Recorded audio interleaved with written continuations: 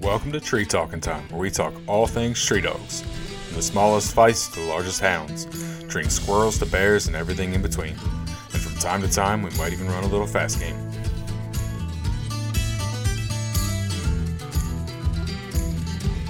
I'm getting older, and the heat used to not bother me at all. But the older I get, I'm pushing 50. So the older I get, it takes a toll on me now. It bothers me, and that's why I could never live down there. What's the temperature up there? I think the high today was like 80. Low 80s, something like that. It was humid, but because it rained. But low 80s would be glorious. But like this morning, it was, I don't want to say chilly, but it was a cold rain. So even though it wasn't, like if you were standing outside under cover, you know, it was a little warm, but you got out in that rain, it got chilled down pretty quick. That'd be nice. I'd like to hunt some of that stuff this time of year. Yeah, like I said, I don't like hunting up here, yet alone down there. All them daggum snakes. Somebody. I was talking with Daniel Felker yesterday. Mm-hmm. That does the Houndstooth podcast. Yeah, and we were just texting back and forth, and he said something about mentioning me on the podcast that they had just recorded a podcast the night before, and he goes, "Yeah, we mentioned you on there, you and all them snakes." I was like, "Man, it ain't that bad. I think I popped 11 the last hunt I was on." Yeah, nope.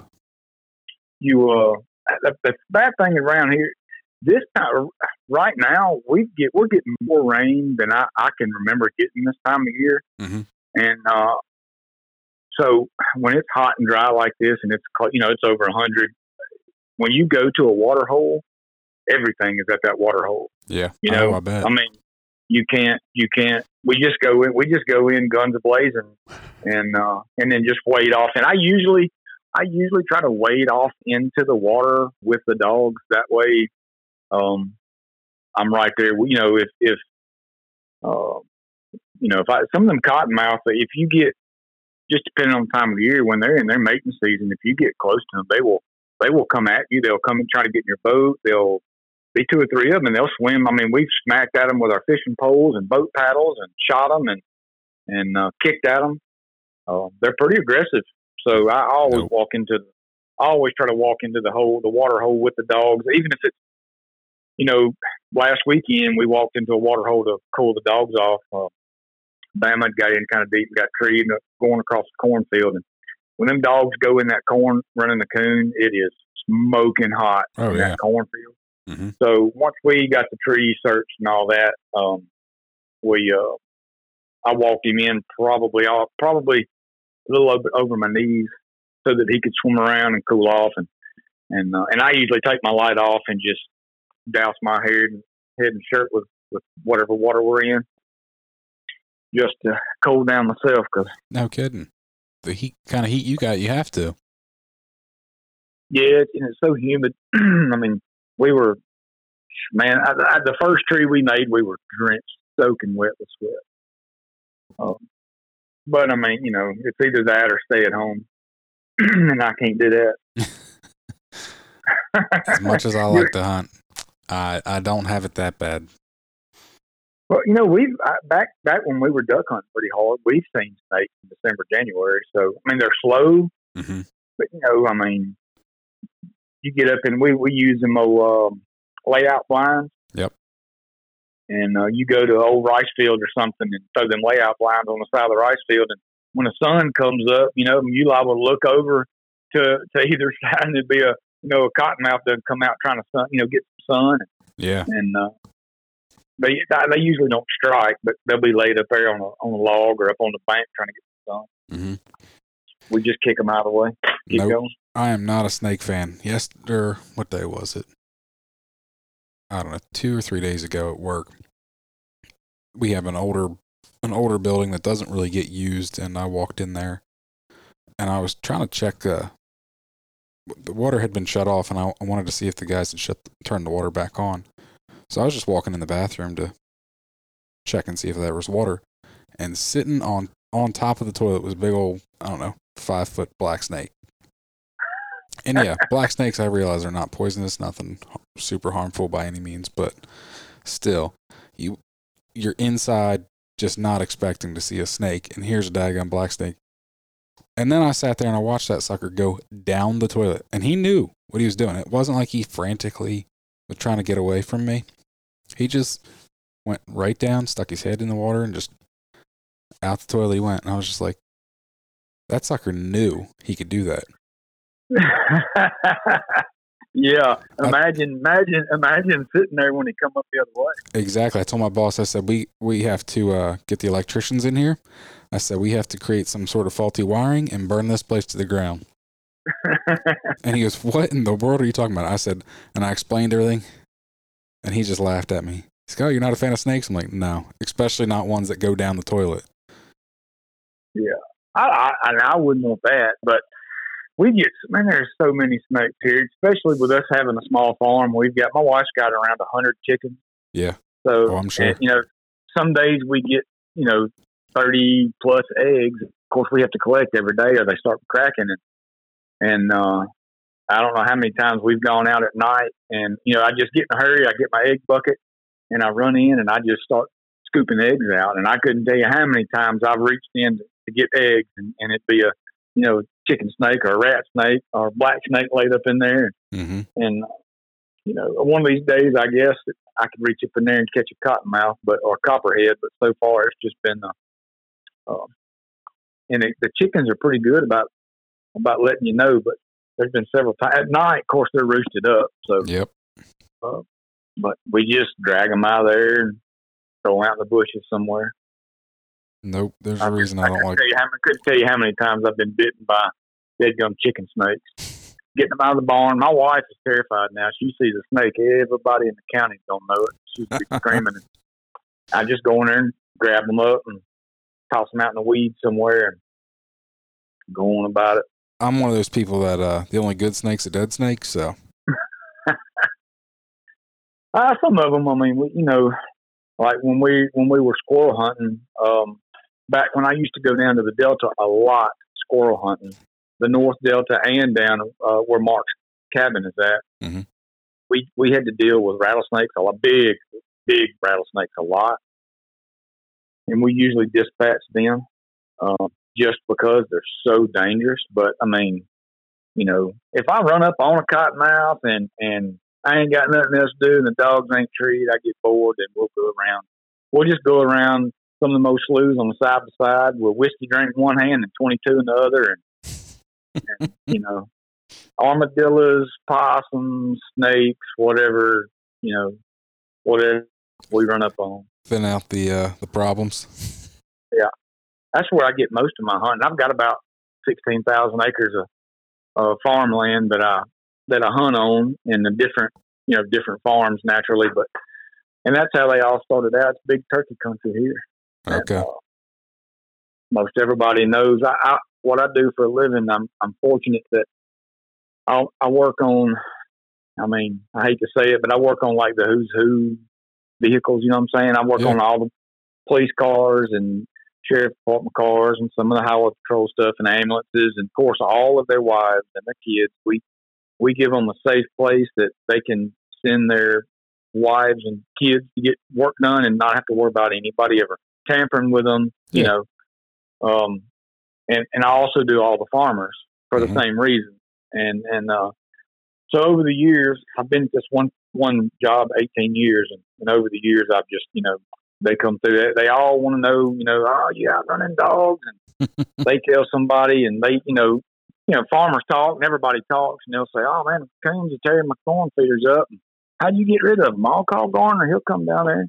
Yeah. And my big thing is when people come and ask me, they're like, man, if y'all tree coons, are you shooting them? I'm like, look, if that's what you want, if we tree 6 coons, I'll shoot all 7 of them. I'm down for whatever. I like to make it rain.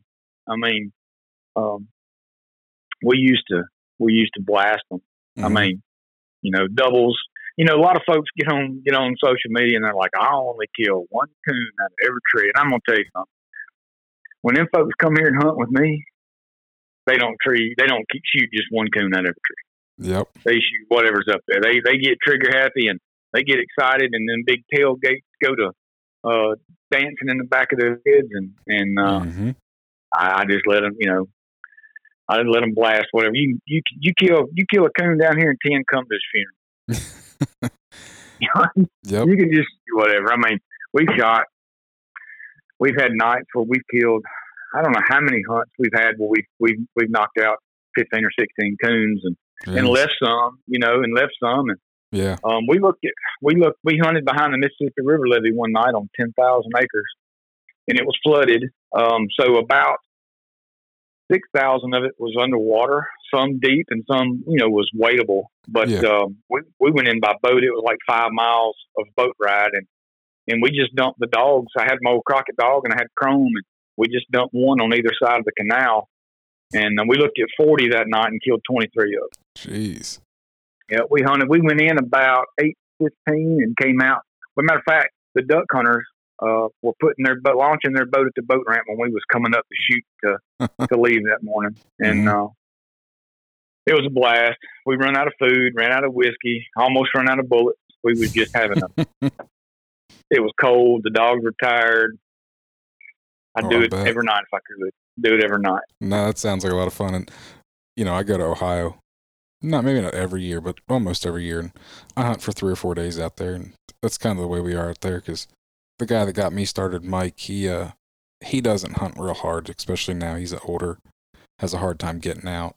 So he pretty much only hunts if he's got somebody to go with him. And so those 3 or 4 days, we put a hurting on the coon just because he's not going to be out there too much after I'm gone. So I think last year we shot 5 or 6 out of one tree, and there was a hedgerow, and it's literally a couple trees on one side, a little creek, and then a couple trees on the other side. And because of his limited mobility, we only went down maybe 1,000 yards, maybe, and we killed 8 coon out of there. And then we turned around and walked back to the truck. That's right. Those are the fun hunts. That's what I go for, really. I mean, I know a lot of folks they get on social media and they say one thing. Oh, if your dog's got to have a lot of coons, it ain't worth having. Well, I don't care. I don't care how many dead young coons the dog's got to have, whether it makes it a dog or not. I want to shoot coons. Mm-hmm. I like shooting. My wife tells everybody she's got 3 kids, and I'm the oldest one. I like smelling the gunpowder, and I like, if you ever get a chance to come down here and hunt, I guarantee one thing, even if we don't do nothing, we're going to have fun, and my dogs have to be a special type of dog to stay here because I am loud. I poop and holler and yell and scream, and I sound like I'm in a WWE wrestling match every time the dogs get treed, and I see 2 or 3 coons up there. I get fired up every single time. And trust me, it's on the list of places to come. And here behind my house, there's 3 or 4 different farmers that own all this land that I back up to.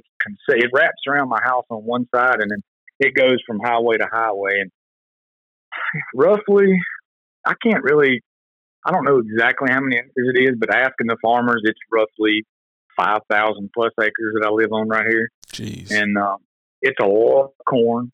And of course, it's beans, but it's a lot of corn. And in between each cornfield is a what I call a canal. It's just a big drainage, but it's maybe 10 foot deep and 10 foot wide, 12 foot wide. And it's got fords going through every one of them so we can crawl. They have to have the way to cross the combines through, but okay. There's maybe 20 or 30 yards of trees on either side of the canal, and it's just as far as you can see. And we ride the side by side up down them cornfields, and you can shoot as many as you. If they're moving, they're moving good. And folks come here to hunt. I know you've probably seen me put out open invite for people to come here and hunt. I don't care what kind of dog they have. I prefer young dogs because it's a good opportunity for people to bring, young dogs. And I had some guys last year. I can't remember what time of the year it was, but I think they came from Alabama. I'd never met them. They got a hotel. We hunted. Well, I hunted 4 nights. The first night I was by myself, and then they showed up. We hunted 2 nights, and then I hunted the 4th night by myself. And we looked at 39 coons here. Wow. I mean, it's just, and there's no telling how many that we didn't see, that didn't look at us riding around. And that's how I work these young dogs. I bump them out in front of my side by side, and man, I fix me a good drink, and I ride these field edges and shine with that red light, and I'll shine. I see a coon shining a couple 100 yards ahead of me, I stop and I cut the dogs that way. Yep. And I mean, the tracks are real short because the coons are coming out of these corn and they're going right up the tree. Mm-hmm. They're just waiting on me to go by so they can go back, to the cornfield. So, but that explains how you get these young dogs cranking so quick. I mean, also you just put a lot of time into them, but you've got a target-rich environment with a ton of ground. Yeah. Any of these farms that I take a young dog to, I can put them in squirrels or coons. Thick. Even on some of our public ground, back when I was squirrel hunting a lot on our public ground, we've taken groups in there like me and Terry and a lot of other guys that, we would have people come hunting with us, and we would split up we would hunt the same section of woods. Hang on just one second. My son come in and said he's having an emergency. Sorry about that. My youngest one. I'm in my gun room because I've got my niece, my nephews here, the kids up the road. Everybody comes to the farm, and I was like, look, I'm gonna be I'm gonna be on the phone for a little while. I'm gonna go in my room and I'm gonna shut my door. Only if it's an emergency. And when the door opens, he's like whispering, "It's an emergency." That's all right. Not a big deal. Before we get too much further in this, because we've already made it a little while into this, why don't you introduce yourself? My name's Jeremy Garner. I'm from Mississippi. I'm right around 46, married been my wife 25 years, got 2 kids. Hunter's my oldest. He was a senior this year. Briar Cole is my youngest. He's kind of feral. He's like 8 or 9 years old. I think he's 8 going on 9. That's a good way to describe your own child. He's kind of feral. He is very feral. He'll growl at you. He'll hiss at you. He runs. Me and my neighbor were watching him. We were doing some work on the excavator, and he came over to where we were at. And I said, "Look, I can't watch you in the excavator, so just go back to the house until I get done. Then I'll let you come operate for a little while." And he was barefoot, and he tore out down a gravel driveway running wide open. I said, "There's no way I could do that now." But yeah, we call him the feral. He's the feral kid. Sounds like a typical second child. I got one of them. He's a little wild. Yeah. They're both my kids are just regular old country boys. They hunt, fish. Hunters likes to mud ride, and him and his buddies, they're 16, 17, and they're trying to work. Hunter's got a dirt bike, and he's trying to trade a dirt bike for a fishing boat so that they can, which I'm glad that's what they got on their mind. There's so many other things that they could be getting into. Mm-hmm. And he gets into some stuff. His group of buddies, they're getting into going to parties and getting into fights and, typical teenage stuff, which, it's just how boys should be growing up. Mm-hmm. We try to give them some, we try to let our kids make their own decisions. We just try to guide them in a good direction. Yeah.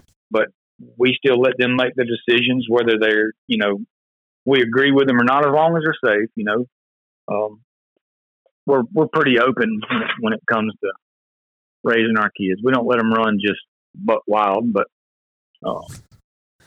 I never had none of that growing up. Mm-hmm. So I'm trying to.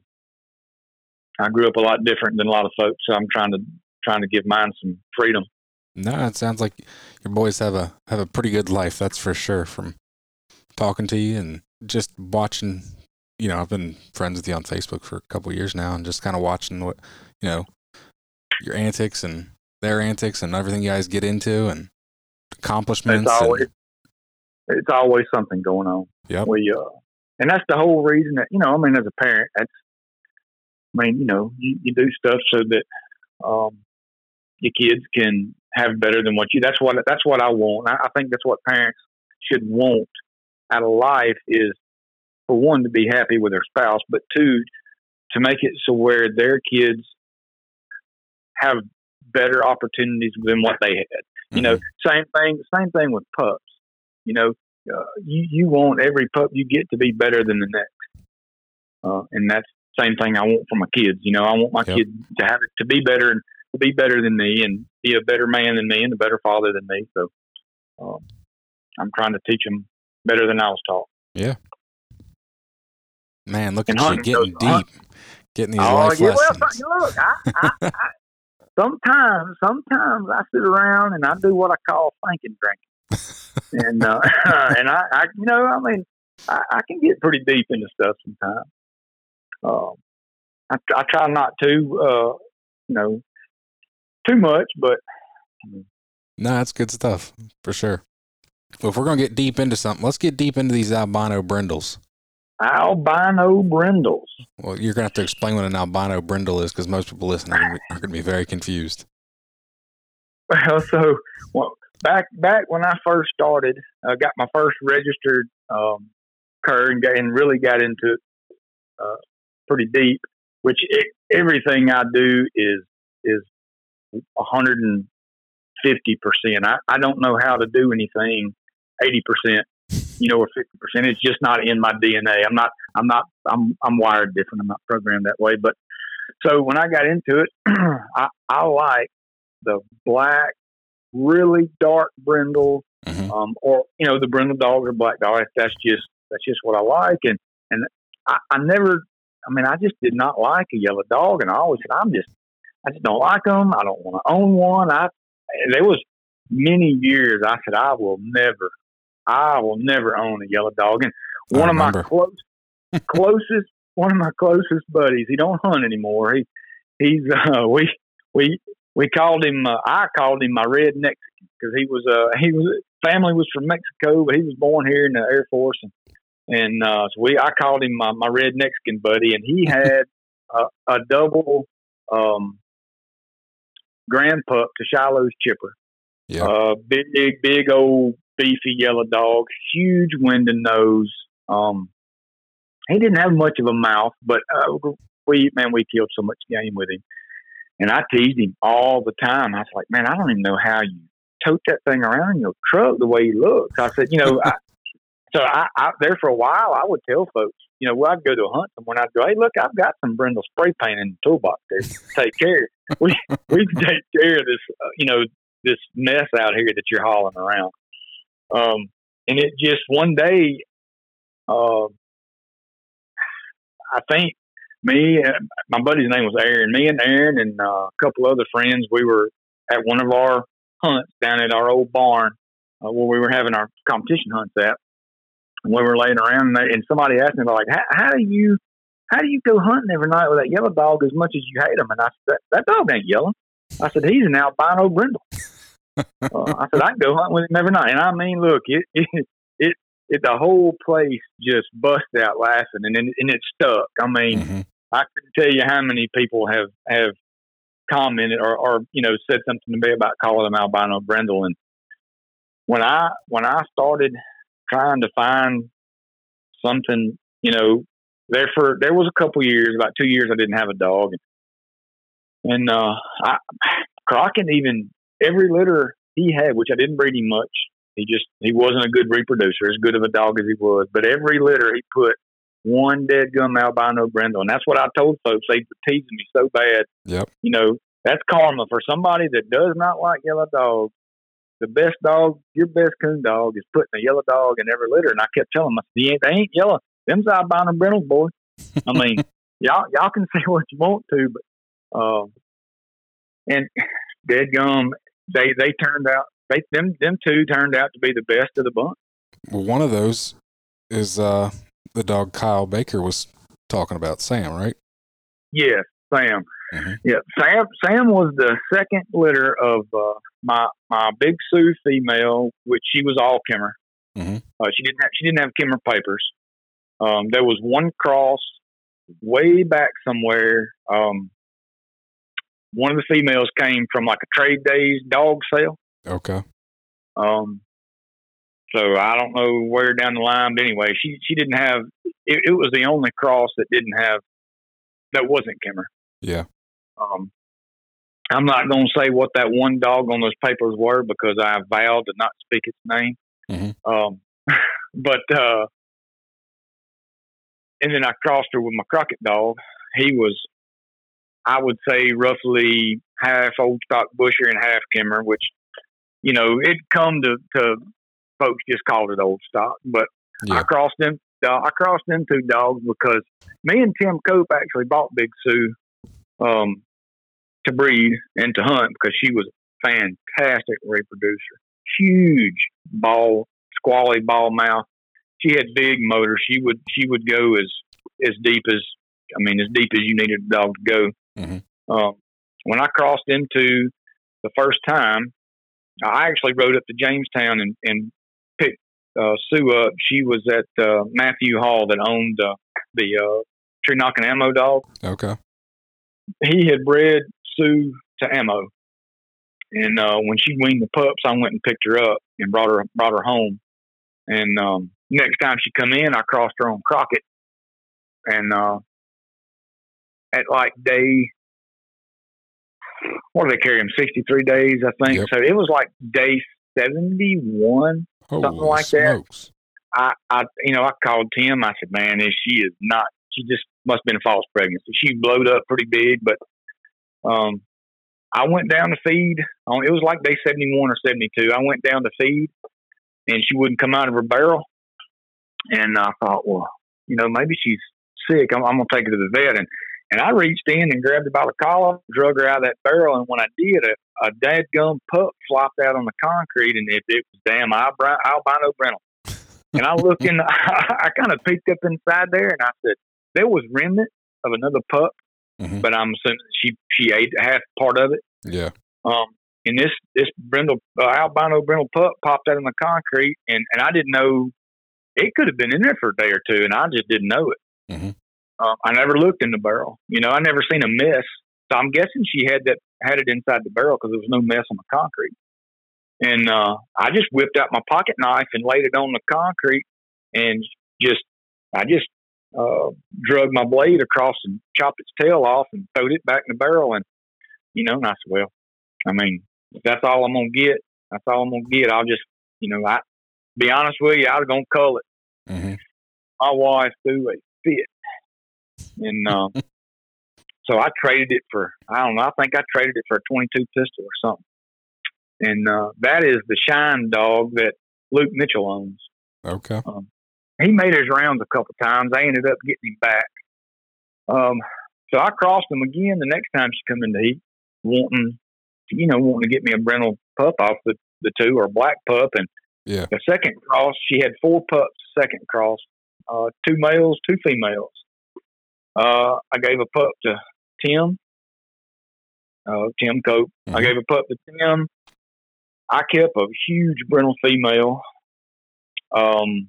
John Mears and Matt Balk went in together and got the other female. She was black with Brindle trim. And then there was one albino Brindle in the bunch, stuck out there like a sore thumb. And Kyle wanted a male, and there was only 2 males, one Brindle, and of course me and Tim was in on, so Tim got to pick. But Tim took the Brindle male, and yep. And I called Kyle, and he said, "Look, I don't want one, but if that's the only way I can get a pup out of that cross, I'll take it." Because he had came over here 2 different times and hunted with both parents, mm-hmm. and both of them huge ball mouth, big ball locate, big hunting dogs, big winding dogs, and that's Sam. Kyle is the when you want somebody to get a pup from you, Kyle is who you want to give a pup. Mm-hmm. I would give Kyle a pup off of anything. If he called me and says, "Hey, I don't know what you got, but I want a pup," he could come over here and get any pup he wanted from me. And wouldn't cost him a dime, because I know he's going to put the time into it. He's got the game to do it. He knows what to look for. And if it's not going to work, he's like me. He knows what needs to happen, you know. And out of them 4 pups, Tim's pup went to a hog hunter. He just didn't something about the pup he didn't like. It went to a hog hunter. The other female got traded around and bred. And last I found, she was dead. And then the pup I kept, be honest with you, Crockett just wasn't as good a reproducer as Sue was. Crockett just couldn't carry his half. Mm-hmm. And I gave her to my cousins, and they still have her. They use her for a blood tracking dog. I think she's probably 8-year-old now, something like that. She just was slow on the track, you know. Okay. Which works good for a blood trailing dog. Mm-hmm. And then, of course, Sam, both times I crossed them pups, both the Albino Brindles are the only pups that really made. I mean, you know, so when it came around to, you know, after we went through the whole, the Shine pup was the only, besides our house dog, he was the only dog to come out of the tornado. Yeah. Which we'll just pause this right here and just say, if you don't listen to, hang on, what is Daniel's podcast? The drawing a blank. Cougar Hound Confidential. Yes, because you were on there and you told, and it was not a typical episode for him, but all you guys went over like their whole tornado experience, which will send chills up your back if you haven't listened to it. So definitely go listen to that. That was the only time I've, I guess, publicly told the story, you know, told my story on the whole deal. Of course, you know, my friends have heard me tell it several times. For me, the more I tell it, the easier it is to live with it. Mm-hmm.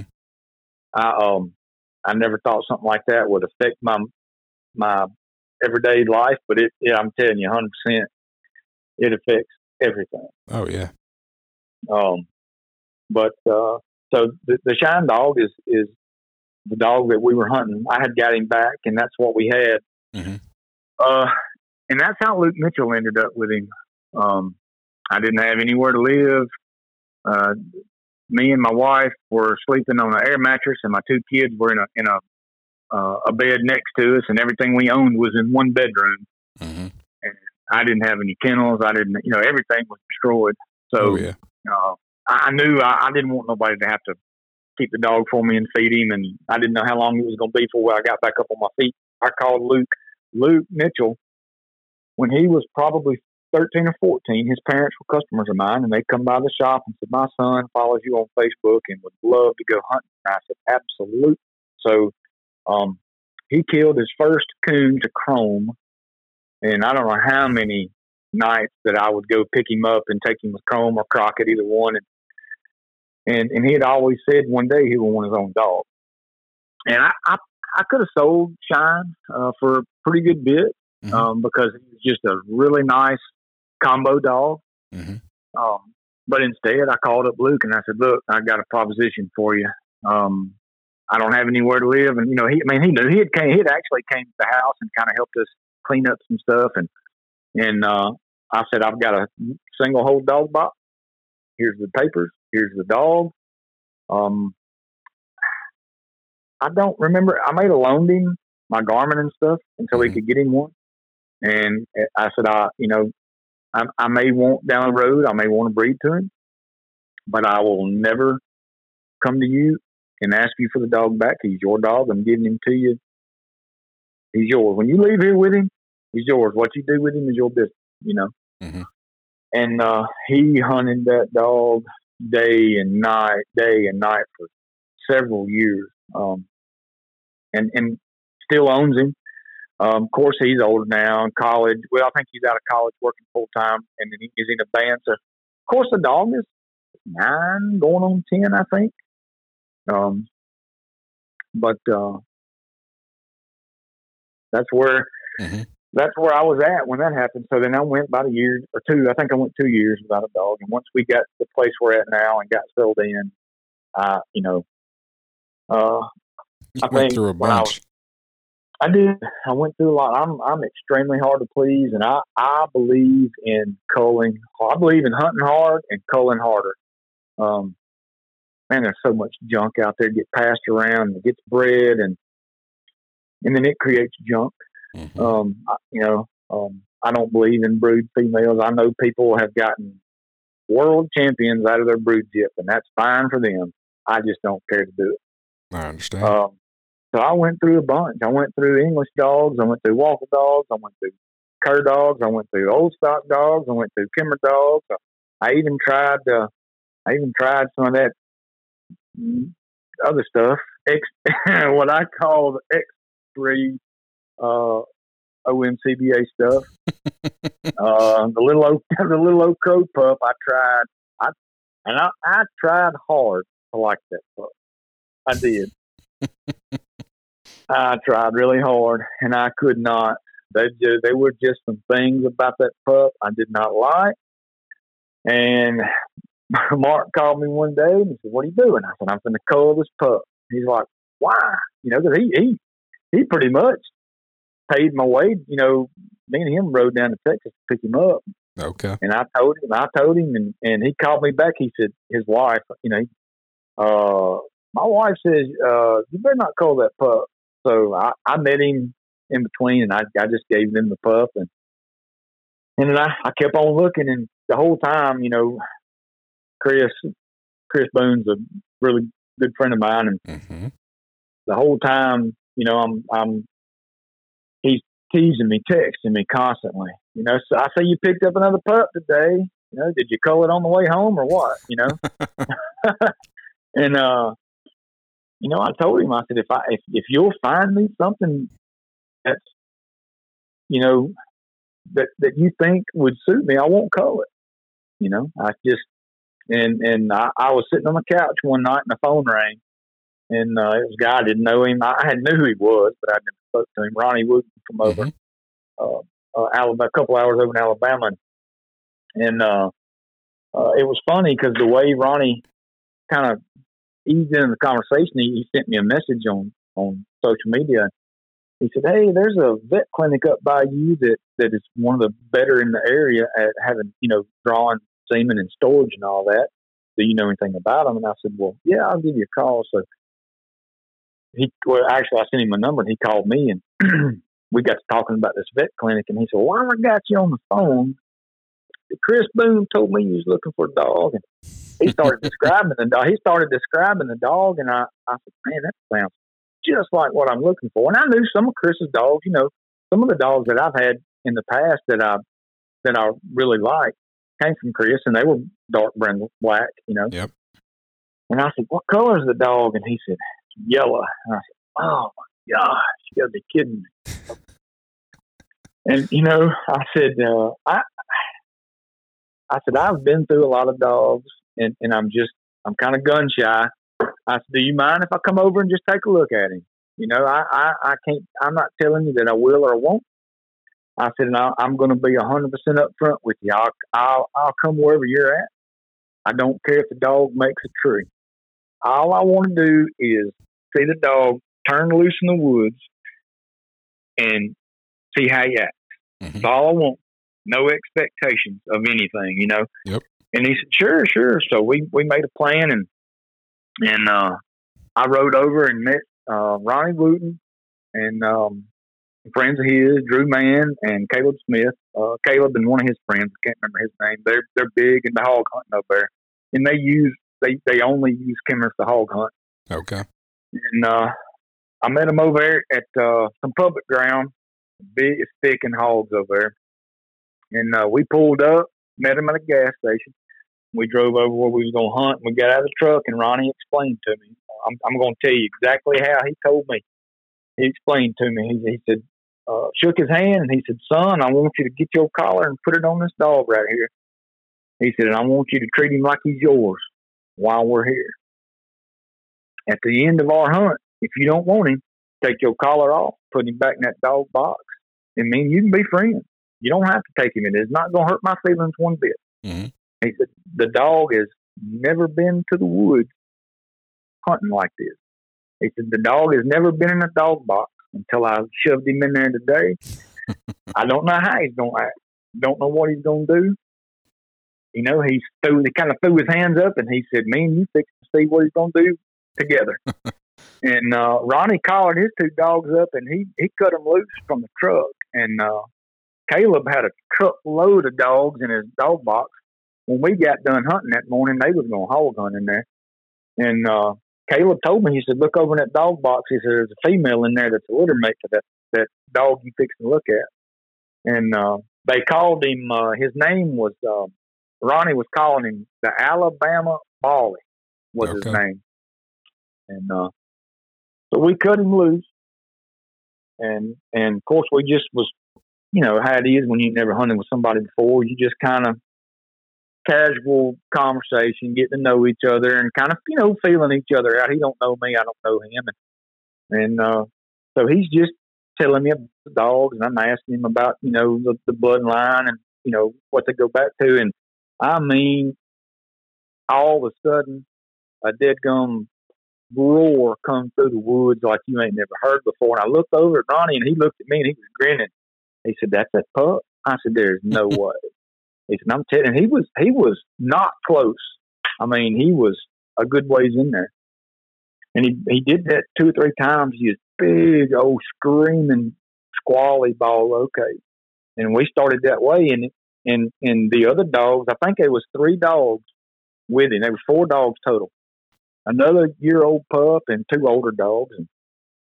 And they all went in there where he's at and started treeing. Well, when they went into him, he left. And Ronnie says, "Hey, that's, the times I have been hunting him, that's, he just has been running loose in the yard. Mm-hmm. Never, he wouldn't just to back up just a hair. He wouldn't run a deer. He wouldn't chase a rabbit. He wouldn't tree a squirrel. Wouldn't tree a coon. He wouldn't bay a hog. He wouldn't do nothing. He just laid in the yard. Didn't have no interest in doing anything other than laying around and eating. And I don't know how old he was. Ronnie said one day he went outside and he heard him treat on a squirrel, and he went over and knocked it out. And he just kind of slowly progressed. And so anyway, when they went into him, he left, and he went a little deeper, a couple 100 yards, and he started throwing in big old locates again. And I was like, "Hey, gum, that dog's got a mouth." And of course, the dogs kind of left and went to him again and started treeing with him, and he left the tree again. And so we were still walking. So this time I thought, let's try to get in there and get them other dogs and see if I can get to him and get him tied. And so their dogs were still treed, and we went to their dogs and searching the tree. And I heard him a couple 100 yards, a little bit deeper in there, and he started treeing again. And I just took off. I left him, and I run into where he's at, and I leashed him up. And I was just couldn't believe at the mouth on this dog. And they leashed their dogs and walked him into where he was at. We tied the dogs back, and we got to shaking vines, and it was a big dead snag next to him. And I shot up in that snag, and a squirrel come out, and we knocked it out to him. And he made 3 or 4 trees that day, but with them other dogs there, he would get deeper and deeper. And I think one of his trees in there, he treed in like 1.1 mile. Oh, wow. Yeah, he was just trying to get away from other dogs. Mm-hmm. And then they struck a hog, and they run, and he jumped in there with them. And then he broke off the hog and got in there and treed again towards the truck pretty deep. And I said, "Look, y'all go catch your dogs. I'm going to go catch him. And if I need to, I'll drive around and pick you up." So by the time I got him caught, got to the truck, their dogs had done got cut up. Hunt was over. And when they had come and got a truck, went back around and picked them all up. And when they come back around, we kind of assessed the situation of their dogs being cut up real bad. And I looked at Ronnie. I said, "Look, I know you need to get your dogs home and get them stapled up, took care of, and all that." I said, "I'm gonna take this dog home with me. I've seen enough today, just from his hunting, his mouth. First time he'd ever been to the woods, first time he'd ever been to the dog box, showed me he had something." Oh yeah. So I put him in the dog box, and on the way home, I'm thinking, I can't believe I really just picked up this albino brindle, and I'm taking him home. And that was my start of this whole downhill spiral, I call it, of karma. And I called Chris on the way home, and thanked him for connecting us, and yeah, he asked me what I thought about the dog, and I said, I think I've got something I can work with. Oh yeah. He told me, he said, "Don't cull him." First thing out of his mouth, he said, "Don't cull him." And of course, Ronnie had told me that. He said, "If you don't want him, that was the deal." He said, "If you take him home and hunt him, you don't like him, call me. I'll meet you. I'll pick him up. No hard feelings. We be friends. We can hunt together. I won't think nothing about it." He said, "If you like him, and you want to keep him, he's yours." I said, "I'd be glad to pay you for him." He said, "No, son, I don't sell dogs. I'm not in the market of selling dogs." He said, "If you like him, I'll send you the papers." And I called him one day, and I said, "Man," I said, "I think this is a dog I've been looking for."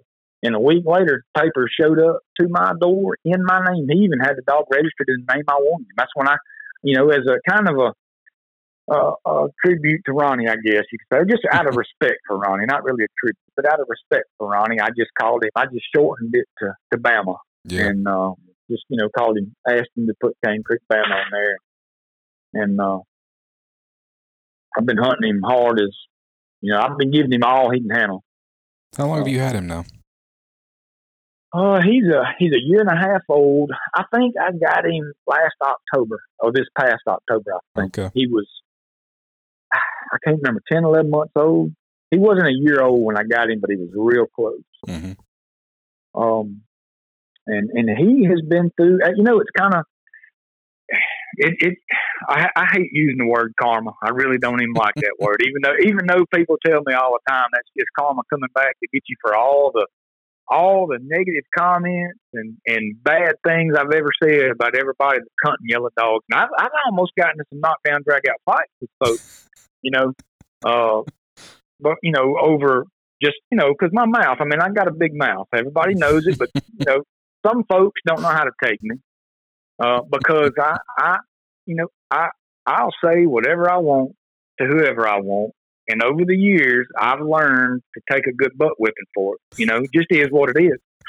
It's got me in a mess. My whole family's that way. I got an older brother that he's 61 years old and still same way as I am. Just whatever comes, And I've pulled up to I've been to a lot of competition hunts.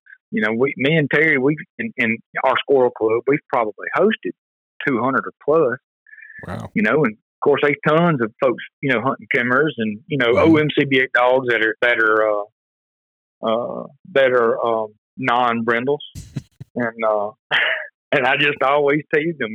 I can't believe y'all bring it. I would judge the bench show sometimes, and it was a big joke when people would put a non-brindle dog up on the bench show, and they would say, "Man, you in brindle country, right? There's no way that dog." It's gonna win. It's not gonna win no bench show in North Mississippi. I would never do someone that way. It was just a teasing joke. Yeah. It just so happened that every time I judged, it was some nice brindle dogs up there. Let me say. I'm sure. But it's just without using the word karma.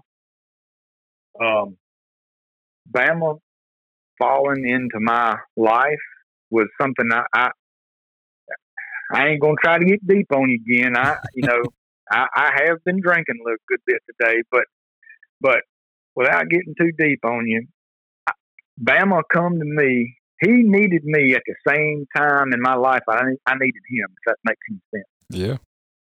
When Bama was, Ronnie told me this story.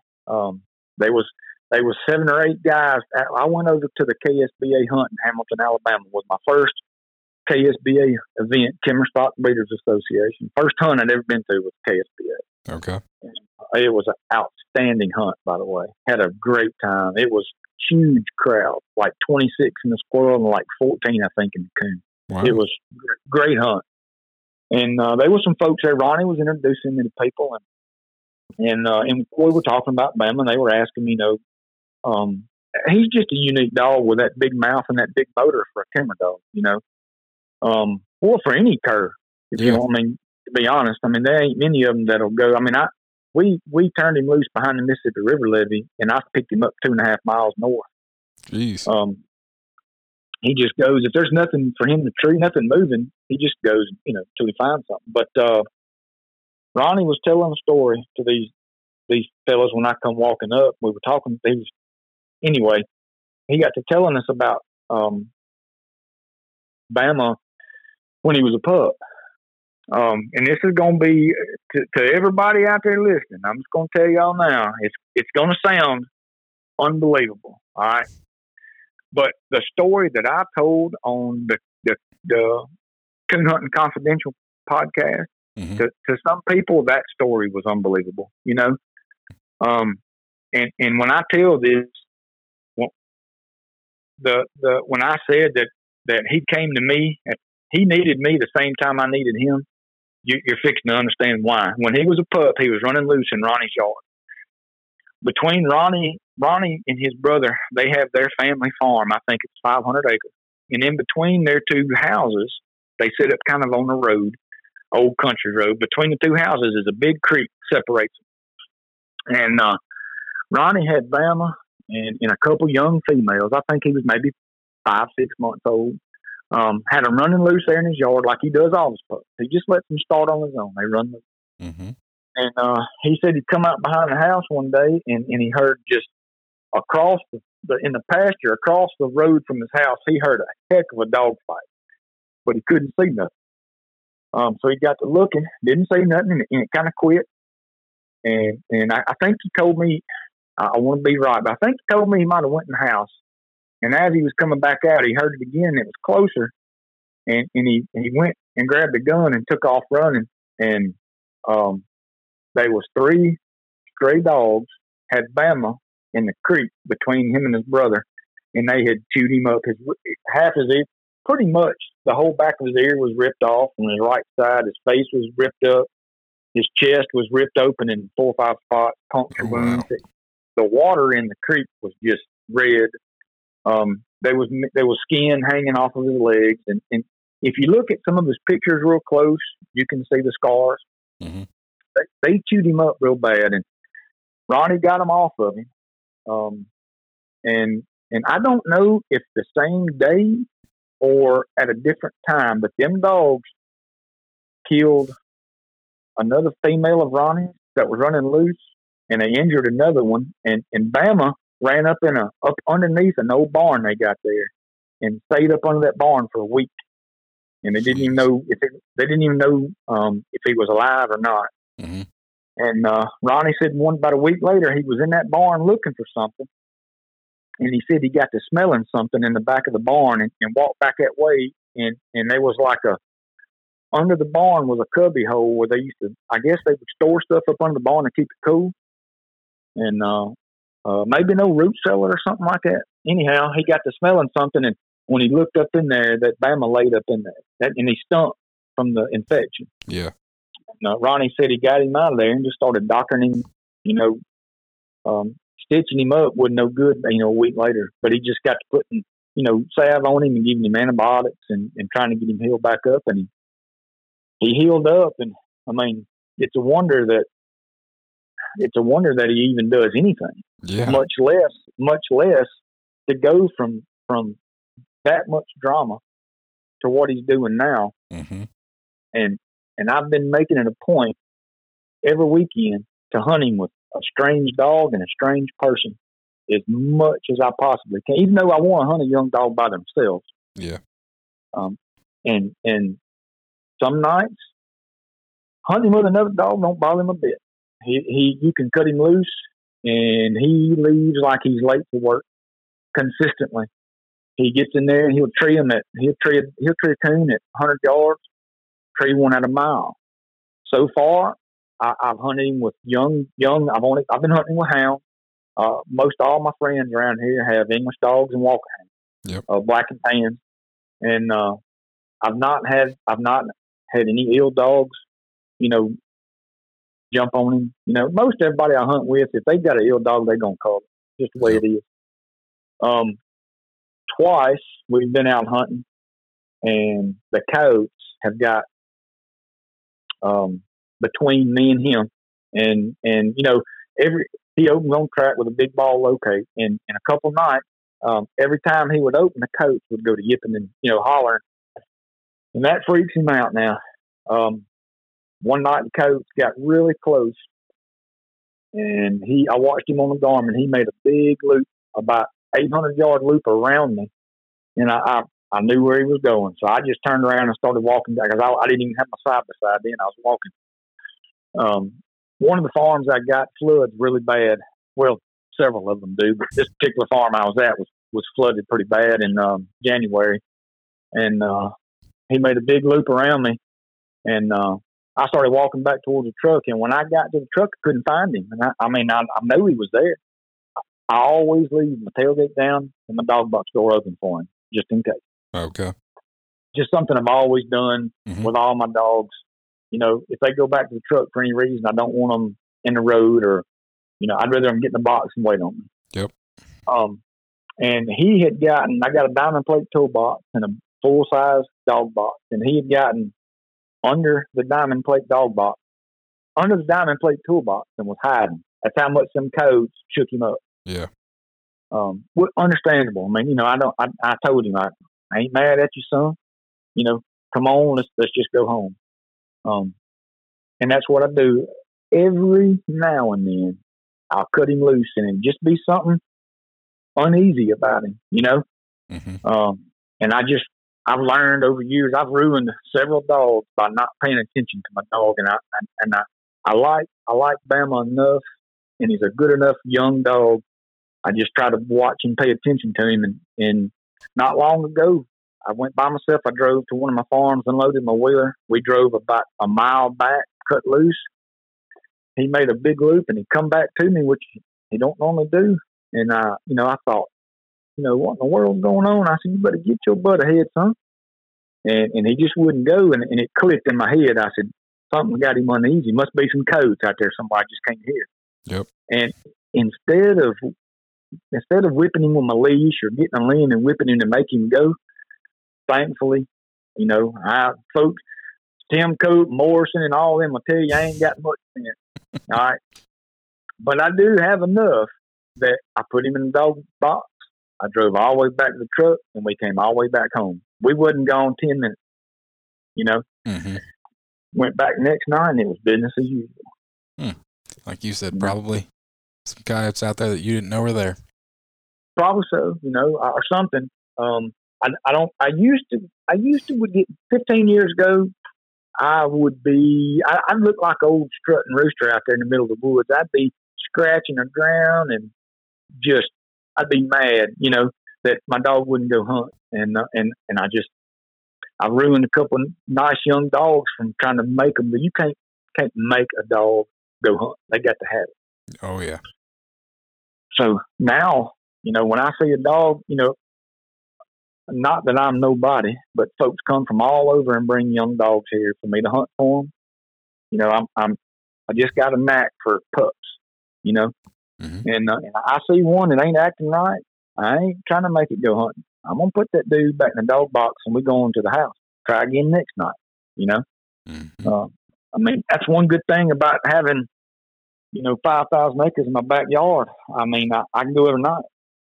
Yeah, it's not like you I know guys, good friends of mine around here that when they load up, they're driving 40 minutes to go hunt. So it is frustrating when you do all that and then your dog doesn't want to hunt. It is. I try to keep two dogs of hunting age, or I try to always have a dog that belongs to somebody else to hunt. So that particular night, Bama was I didn't have my little honey pup. I just had Bama, and I didn't have nothing else with me. Had I had another dog with me, I would have just took his collar off, cooled him off, keep him in the dog box, and I'd have hunted the other dog if it would have hunted. Mm-hmm. But some nights I got honey with me, and some nights I don't. Just depends on what mood I'm in. Well, let's talk about honey. Well, after I got Bama, like I said, I always try to keep 2 dogs to hunt. One of them gets hurt, whatever. And so I told Chris, I said, all right, Magic Man, you done found me one. Find me something else. And I called, another close friend of mine, Dwight Anderson. I called Dwight, and I said, Dwight's got a bunch of old stock busher stuff, and he's got some dogs from Chris that he's crossing, and he's got some good crosses going right now. Mm-hmm. I called him and I said, look, I need something. I got one. I need something else. And I said, I prefer it to be, black or brindle. I said, I think only one albino brindle is all the heat I can handle right now. And man, out of the blue, I can't even remember who it was, but out of the blue, somebody texted me just like a random number. I didn't even recognize it. Sent me a text. Of course, my number's plastered everywhere. I don't care. And he's like, hey, there's a fella in Kentucky that had some Kimmer pups, dual registered. He may still have a couple left. Give him a call. So he gave me the guy's number. His name's Alfred Gentry. But for about 6 months, I called him Alvin until he corrected me one day, and I said, well, you still may get called Alvin a time or two, But Alfred Gentry up in Kentucky, I called him, and he said, man, I happen to have 2 pups. He said, I've got, he owns the mom and daddy, and both parents came from Chris Boone's place. Okay. So he said, I got a female here that I'd be interested in getting rid of. He said, I had a big litter, and for whatever reason, everybody that came and got a pup kicked this pup to the side. He said, man, she ain't look no different. She ain't act no different. She wasn't no small pup. She just was an average pup like the rest of them, but for whatever reason, nobody liked her, but she got picked over every time, and I'm stuck with her. And I said, man, what color is she? He said, yellow. And I said, hey, come. Well, he told me, he said, I'll take $200 for her. I said, well, crap, $200, even if I got her home and I didn't like her, I'll call her for $200. I've called dogs that heck, I've given $1,500 for them and hunted them 2 nights and called them because I didn't like them.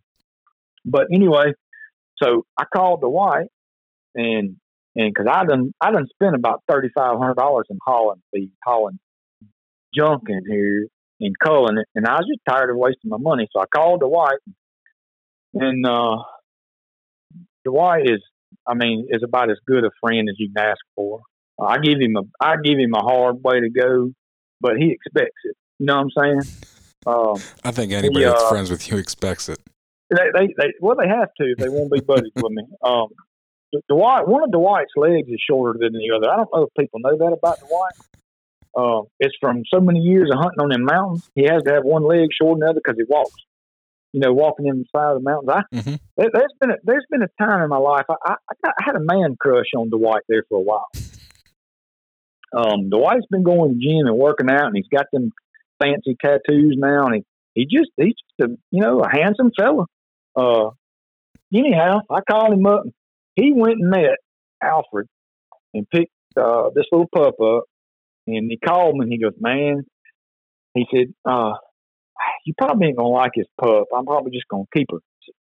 Right then, I knew that she was probably a pretty decent pup because he's like me now. He don't like no albino brindle pup either. Even though he's got one of them up there himself that he likes. That's common. Him and his brother both, Dwayne, they both got one of them albino brindles that are doing really good, and it's karma coming back to bite us all for all the bad stuff we said. But so another one of my closest friends in the whole world lives, born and raised in Jamestown, Tennessee.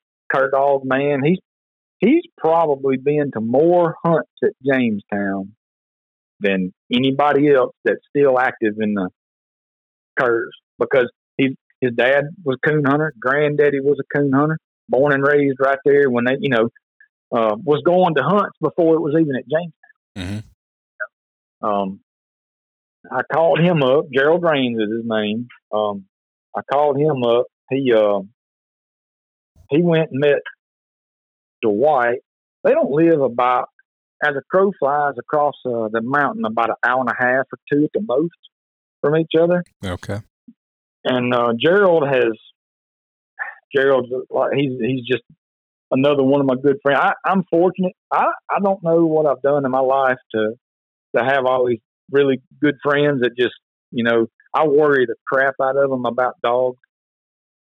Helping me drag this one in, and I'll call Gerald and I say, look, man, there's a dog about 2 hours from you. Would you mind picking him up and holding him, and I'll meet you and get him? He's done it so many times. And he even has called me one time, and he goes, I just picked this dog up for you. Let me go and cull it. Just save myself some gas money. But anyway, so he picks his pup up, and the next day, I think him and his wife was going to Cookville or somewhere up around in there, and so I called Chris Boone. I said, hey, look, I'm trying to save myself some gas money and save myself some hauling fee. I said, would you go over and meet Gerald, pick his pup up, and bring her home, and then I'll drive to your house. It's only 4 hours. It's 4. Depends on how much traffic. Okay. It's 4 hours. It's 4 hours. In normal traffic. If there ain't no traffic and I can run about 90, I can make it 3.5. So Chris keeps the pup. I don't even remember, overnight or something like it. It wasn't there long, and I called him. I said, I'm on my way. I said, have her treeing before I get there, because I need something I can start hunting. And of course he's like, oh, when he leave my house, everything's treeing. Some of them pups still have milk rings on their mouth to be out there treeing squirrels. But so I go to pick my pup up. I pull up in the driveway, and we, can't find the pup nowhere. He's like, man, I had her running loose. And Chris lives right on the side of the road. They got a bunch of land, but it's not attached, to where their house and his kennels are. Mm-hmm. And he's always got a dog running loose there. Anyway, we got to looking for her, and his wife had done let her inside. She was asleep on the Christmas tree. Like a picture perfect type, one of them old where the red fern grows type moments, Yep. Oh, look at the pup, sleep on the tree. But anyway, I drug her home, and I typically don't name a pup. Because odds are I'm gonna cull it, and I don't want to waste a good name. You know what I'm saying? So I wait. I like your rationale, because I've wasted some good names.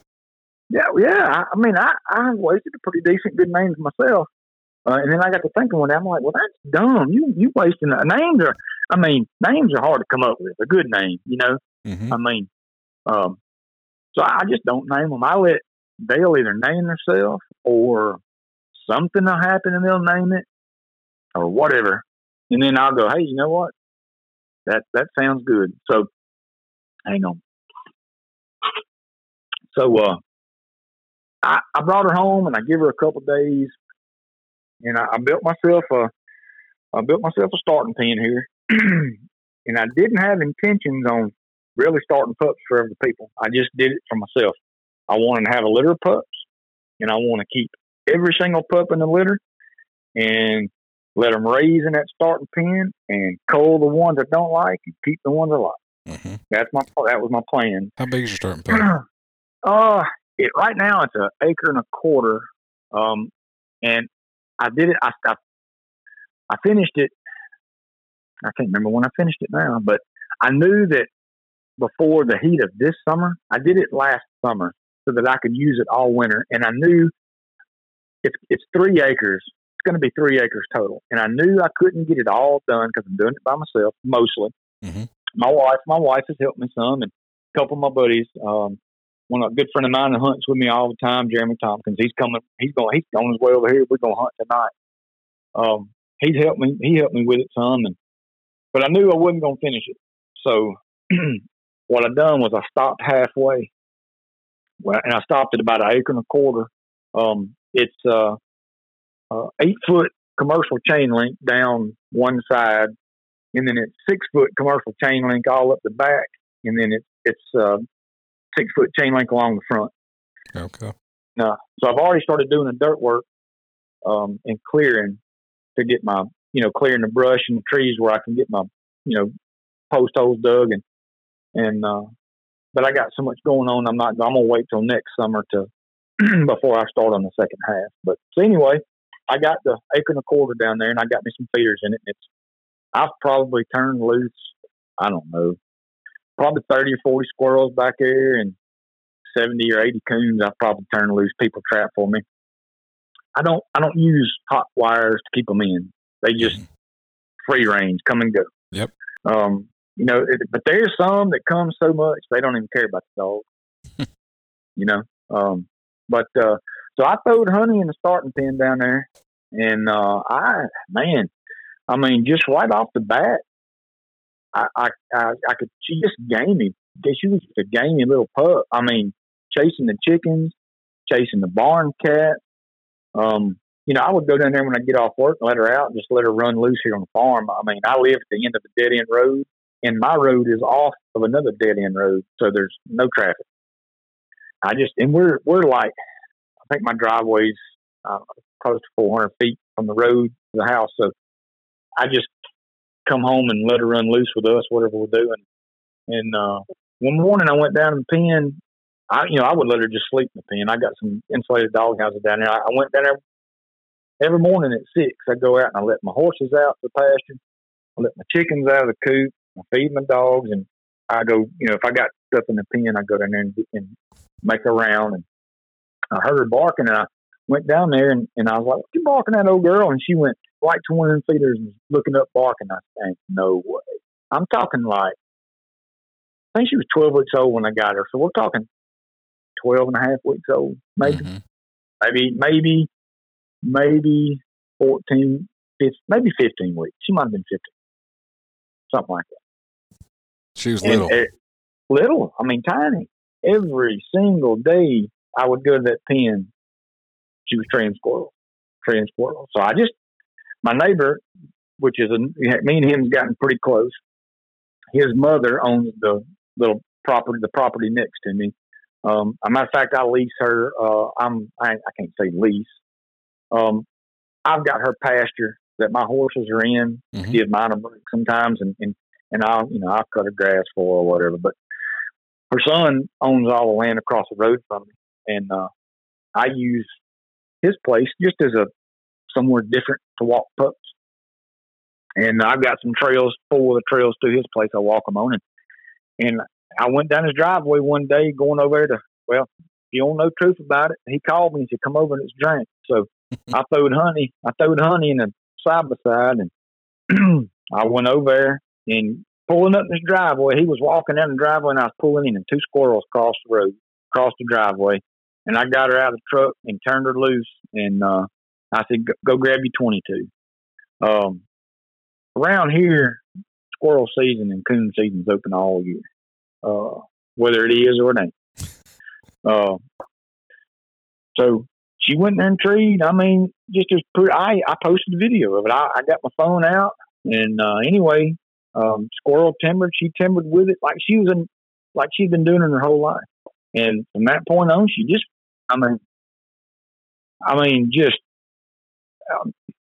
went squirrel crazy.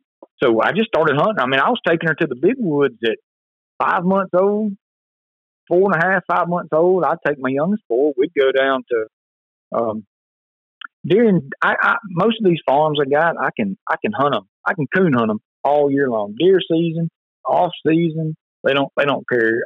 They know these deer hunters on the farms that I hunt. They know from years of me taking them hunting with me, of me hanging out with them, cooking out with them. The farmers. They know my dogs don't bother the deer. Mm-hmm. So they'll be at their camps cooking out, for the weekend, and I'll go in and I may go in and eat with them and then go coon hunting, and then I'll come out and they'll go and deer hunt.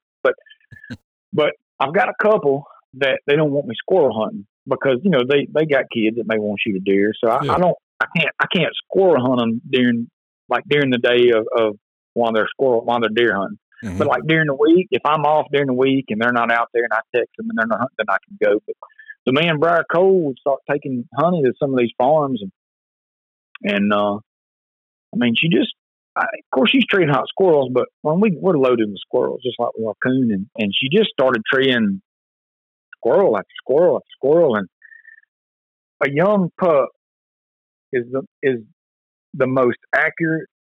A dog is the most accurate when they're younger because nobody has taught them to lie. Mm-hmm. Patting on trees and a young pup runs up to a tree and it's looking up. You can see the squirrel. You want that dog to bark so bad. Folks go to patting and come on, guys, you can do it. Talk to them. Well, they teaching them to lie, even though you can see that squirrel. What about the next time you don't see a squirrel? But you're gonna do it anyway. So anyway, I never talked her up. She just done it, and I praised her whenever she. I don't praise them until I see the game. And then I just give them a light little at a girl. And I shoot the game and we move to the next one. And I mean, she treated a daytime coon one afternoon. Maybe it was a morning. She bait up another coon during the day, which I think me and Briar Cole went. We killed. She was making like 4 or 5 trees a hunt. Nice. And I think we'd shot 2 or 3 squirrels to her one day. Of course, the leaves was off. It was just prime time. It was luck. I got her at the right time. I had no expectations and nothing other than I probably end up culling her. That's my only expectation. When I get a pup, that's just how it is. That way, if they do make, I don't get let down. You know what I'm saying? Mm-hmm.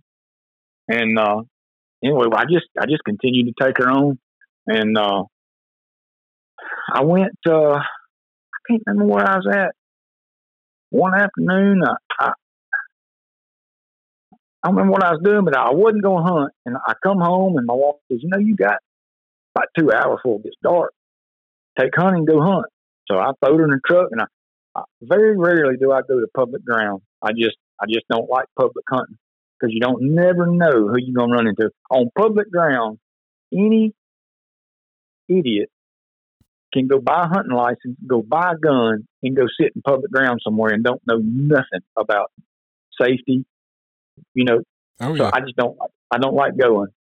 I don't like being, but this particular day, I've got a few spots that they flood a lot and nobody else takes a dog to because they're dangerous.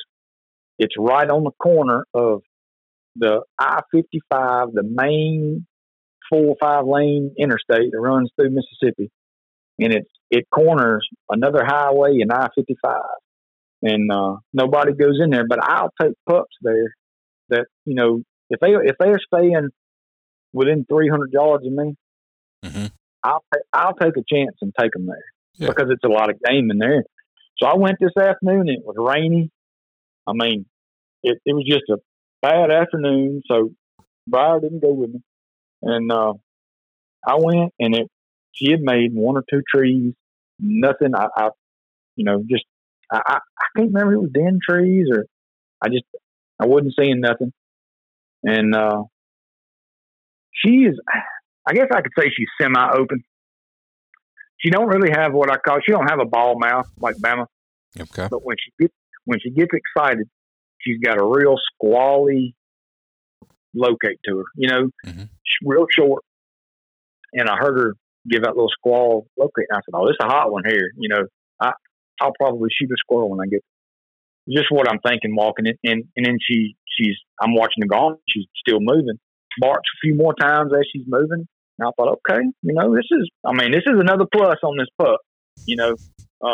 When I gauge a pup, they don't, these albino ones, they don't start at 0 with me. They start at negatives because they're already, they're already the wrong color. Yeah. So they have to start on the negative scale, where most everything else start at 0 and work their way up. So I thought, well, she's opening on track at the plus. She's moving on up on my non-coal scale. And I heard this little squall locate, and she started treeing pretty excited. And so I thought, well, this is a hot one. I started kind of moving hastily. I don't never run into a pup. I used to. When I was younger, Tim Cope would laugh at me. He'd tease me a lot because, I'd look like Last of the Mohicans running through the woods, jumping limbs and trees. Already got my gun off, safety, going in, ready to, spray and pray. I'd go in there and shoot 40 times at the tree if that's what I need to do. But I get to this pup's tree, and it's huge old live oak. And I'm looking all around. I'm like, you can park a Volkswagen Bug up in this thing and not see it. There's no way I'm gonna find a squirrel. And as I was walking, she's just treeing like crazy. And as I walk around behind the tree, it split. Or I guess maybe lightning hit it at one time, and you know how they do. Half of them lay over and half of them standing, and it had a big split. And she's kind of, she's not getting in the split, but she's kind of barking, into it. And I thought, well, she'd already treed that one coon and bait another one in a log. And I thought, well, I bet she's got a coon in there. And got my gun off safety. And I'm holding my gun, a 22 rifle, but I'm holding it one-handed because just from experience, I go looking in that hole and something jump out at me. I want to be able to go popping caps in it, I pick off in this hole, and I'm like, that's a dang bobcat in this hole. So, I didn't even have time to think because I was like, well, I don't want her getting on a bobcat because she ain't big as a minute. It'll kill her. So I just stuck my gun in the crack of this tree, and I just went to blazing off, throwing some heat up in there. And that bobcat come boiling out of this tree. And as it come out, and she went to lunge for it, I scooped her up and grabbed her, throwed my gun on the ground. It was empty. Grabbed the pup, and this bobcat come boiling out of this busted up tree, biting at itself. Thankfully, it kept going. I'm like screaming at it, like you would you see these videos of folks getting attacked by like buffaloes on the side of the road and they hollering, ah! I'm trying to hold the dog, bobcat squalling and dog barking, and anyway, it goes off about 100 yards or so, and I guess 100 yards. Was right on the edge of a little food plot, and she's raising all kind of cane, and I finally hear it quit moving. I tie her back, grab my gun, reload. I walk over there. I make sure it's dead. I walk back to her, unleash her, and let her track it on her own. And she tracks. Of course, she's seen where it went. You know what I'm saying? But she tracks right to it. And when I say mouthing on it, she was like mad at this bobcat. I can't even describe. You've heard old dogs fighting a coon, right? Oh yeah. Well, this bobcat was already pushing daisies, and she was fighting it like it was still alive. Just mad at it, and of course I'm excited. I'm like, ain't nobody gonna believe me, And I've had a couple of dudes on the one of the Facebook groups, like Big Game Kimmers or something like that. I had a couple of them old big game guys. Some of them don't like me no way because of my mouth, but whatever. But a couple of them old boys are like, I can't believe, a 5.5-month-old pup, trailed this bobcat up and, worked the scent for blah, blah, blah. I'm like, man, I don't care if you believe me or not. I'm just telling you what happened. So, I went back to the tree where she treated, that's something that I've always done. I leash my dogs to the tree. And if the game, if a squirrel timbers, I don't like a timbering dog, but if a squirrel timbers, I go with the squirrel and kill it. And I bring it back to the tree they treat on it and let them chew on it there. I just don't like a dog running through the woods barking up. So anyway, I take her back, tie her back to the tree, and I put this bobcat up on the old busted up part. that was leaned up, and I unleashed her. She run right up that tree, and that's where you see. I post all them pictures around. Yep. She straddled that cat and would just throw that head up and just bark like crazy. I mean, she is game crazy, ridiculous for a pup. So I don't remember. I think right before that she had done just enough that I decided I was going to name her, but I didn't know what to name her. And just goes to show how people in your life affect things that you do. When I was a kid, my brother drugged us what we called a cur home. It was a red. It looked like an oversized barter feist, but it was mixed with, I can't even remember what all it was mixed with. I think it was just part cur and part feist. Okay. I'd mentioned it in another podcast I was on, but anyway, my brother was a squirrel hunter, and him and his best friend, that's all they hunted was fight. And they hunted barter fight. Anyway, I was bumping around. I think I'd mentioned, well, I guess his pup's done enough. I'm gonna give her a name. And Stacy, he piped up and he said, I've known him for several years, and he piped up and he said, "Man, the color, she's almost white. She's so buttermilk." Yep. He said, "I'd call her Tupelo honey." And I said, that's pretty damn cool. And it just, I just dropped the Tupelo. I was actually from Tupelo, which was kind of ironic that my family lives over in Tupelo, Mississippi. And so I thought, well, heck, that's got to be it, because she's about the color of honey, Yeah. So that's where she got her name from. A feist man. I got an albino dog that a feist man named for me. How's that for karma? Yep. That needs to be the next yellow female that she keeps name, Karma. Karma, yeah. Yeah.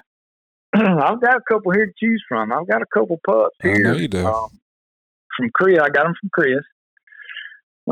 Chris, like I said, Chris has just always been when me and Chris, when I first kind of started dabbling with some of the Kimmer stuff, like my Crockett dog came from Roger Bennett. That's who I got him from. Okay. He was a cull. Crockett was a cull. He had gave him to his nephew. His nephew left him in a kennel 10 months. Dog didn't even have a name. Roger called me. I can't remember if Chris told Roger to call me, or anyway, Roger called me and said, "Hey, I know where a dog is. You looking for something?" And I said, "Yeah, I bought him. Turned out to be the best coon dog ever owned in my life." So I always go, no matter if I'm hunting walkers or whatever, I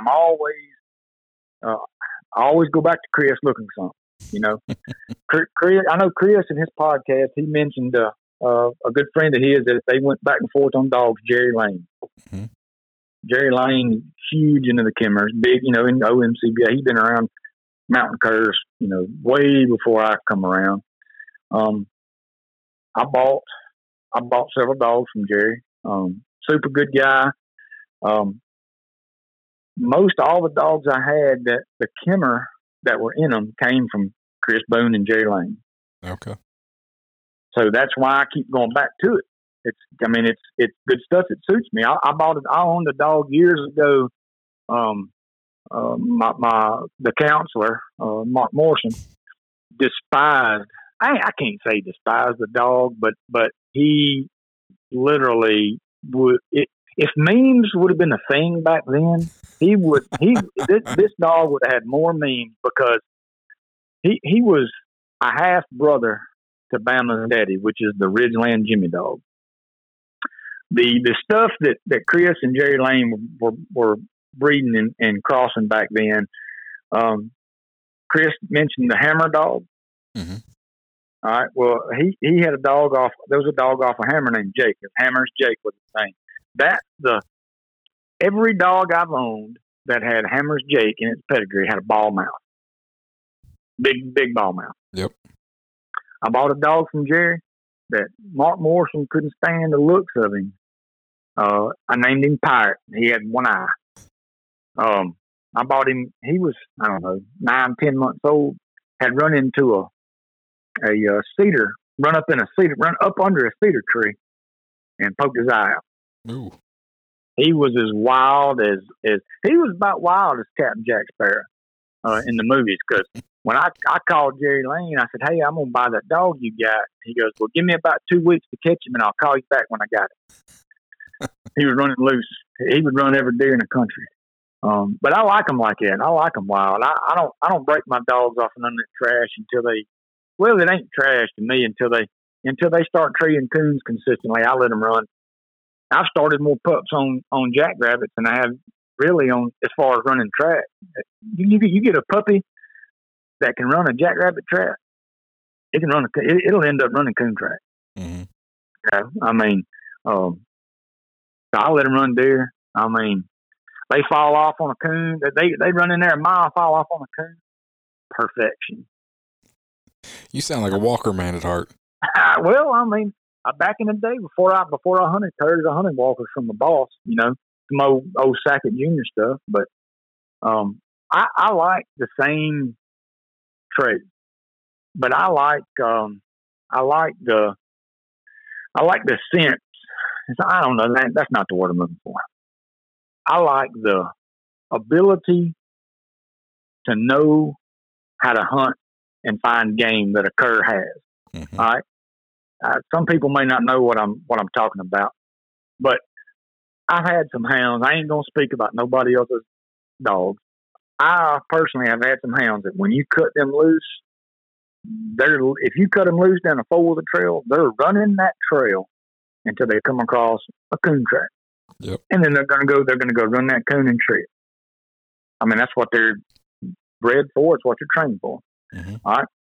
A dog, just say Bama or my old Crockett dog or Chrome or Big Sue, when you turn them loose, all those dogs had bigger motors than a lot of the curs I've hunted with.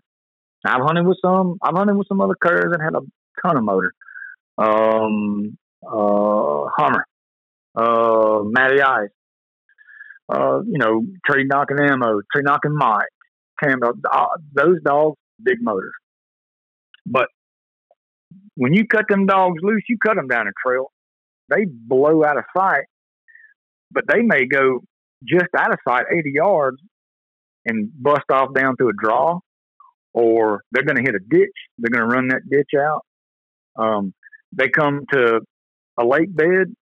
They're going to run the fingers of the lake until they find something to tree on. Mm-hmm. You know what I'm saying? They're not just going to run one direction. And I'm not saying that hounds do that. I'm just saying the ones I've had have been more of a,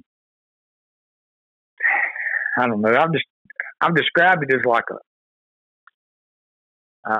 I don't want to say single-minded, but more like tunnel vision. You know what I'm saying? Yep. Running until they find that coon track is as far as they, need to go. Well, I don't know what I'm trying to. It's not coming out right what I'm trying to describe, but no, I understand. And I think most people will that your cur dogs, they want to get under game. They're not just going to go run until they find a track, and they're not going to tear off in a straight line until they find a track. They know where to go to hunt. So one of the farms, just for instance, maybe this will explain myself a little better. One of the farms I hunt is about 2 miles deep and about 4 miles long. All right, and I ride past. It's got corn this year. It's about 30 minutes from the house. I drive past all these cornfields to the big woods. Out in these cornfields is farther than you can see with your eye. But there will be like a little, 1/4 acre patch of trees with a little stock pond spread out maybe 400, 500, 600 yards apart. Mm-hmm. You know what I'm saying? I can cut Bama down a 4-wheeler trail and in big hardwoods headed towards the lake bottom. and sit back on my wheeler. I free cast him like a hound. I can sit back on my side by side. I don't sit and watch Garmin all the time. I just sit there. And, if I don't hear from him in 10, 15 minutes, I'll look at my Garmin and he'll be done left the hardwoods and on the Garmin. I think I've even posted pictures of it. He's out in that corn and he'll go from patch of woods to patch of woods, checking every single one of them. Okay. Look, instead of running down the side of that cornfield as far as it'll go until we come to a track. That's the difference. That's the reason that's the part of the curve that I'm drawn to. Mm-hmm. But I still want them I still want to have a big mouth like a hound. I still want them to have the old mud flats, They got to have, I culled 2 pups one time because they didn't have mud flats. That was the only thing I didn't like about them is they had a high ear, and I just don't like a high ear sit. So I culled them. Pups don't stand a chance with you, huh? No, it takes a,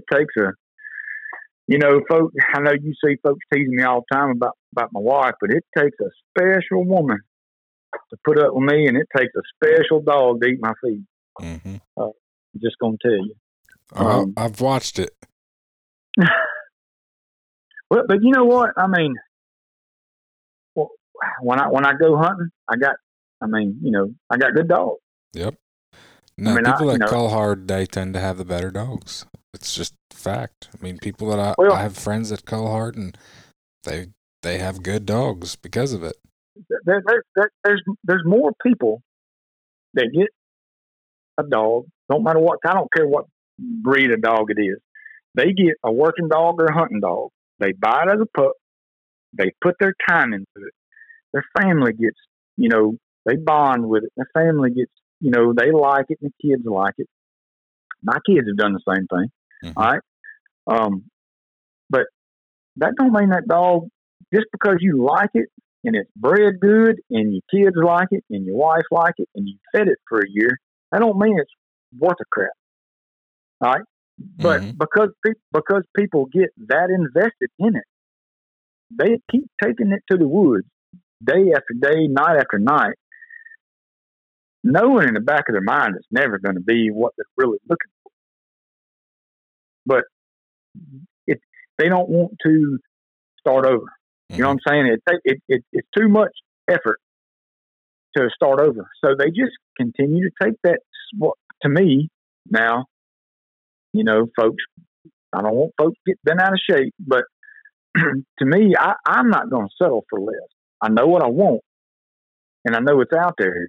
So if I don't settle for less, like other folks do, and that's just the plain truth, folks settle for less. Mm-hmm. They want world champions, but they don't want to put the time it takes to make one that, and they don't want to cull the ones that ain't going to make to try something else. So they just keep taking those, the ones that they've settled for. They just keep taking them to the woods, and they may tree squirrels. They may tree a lot of game with them. But if they don't tree game the way I want them to, I mean, you could teach deadgum house dog to tree a hot squirrel. Oh yeah. By walking it through the woods and walking it up on a hot scent.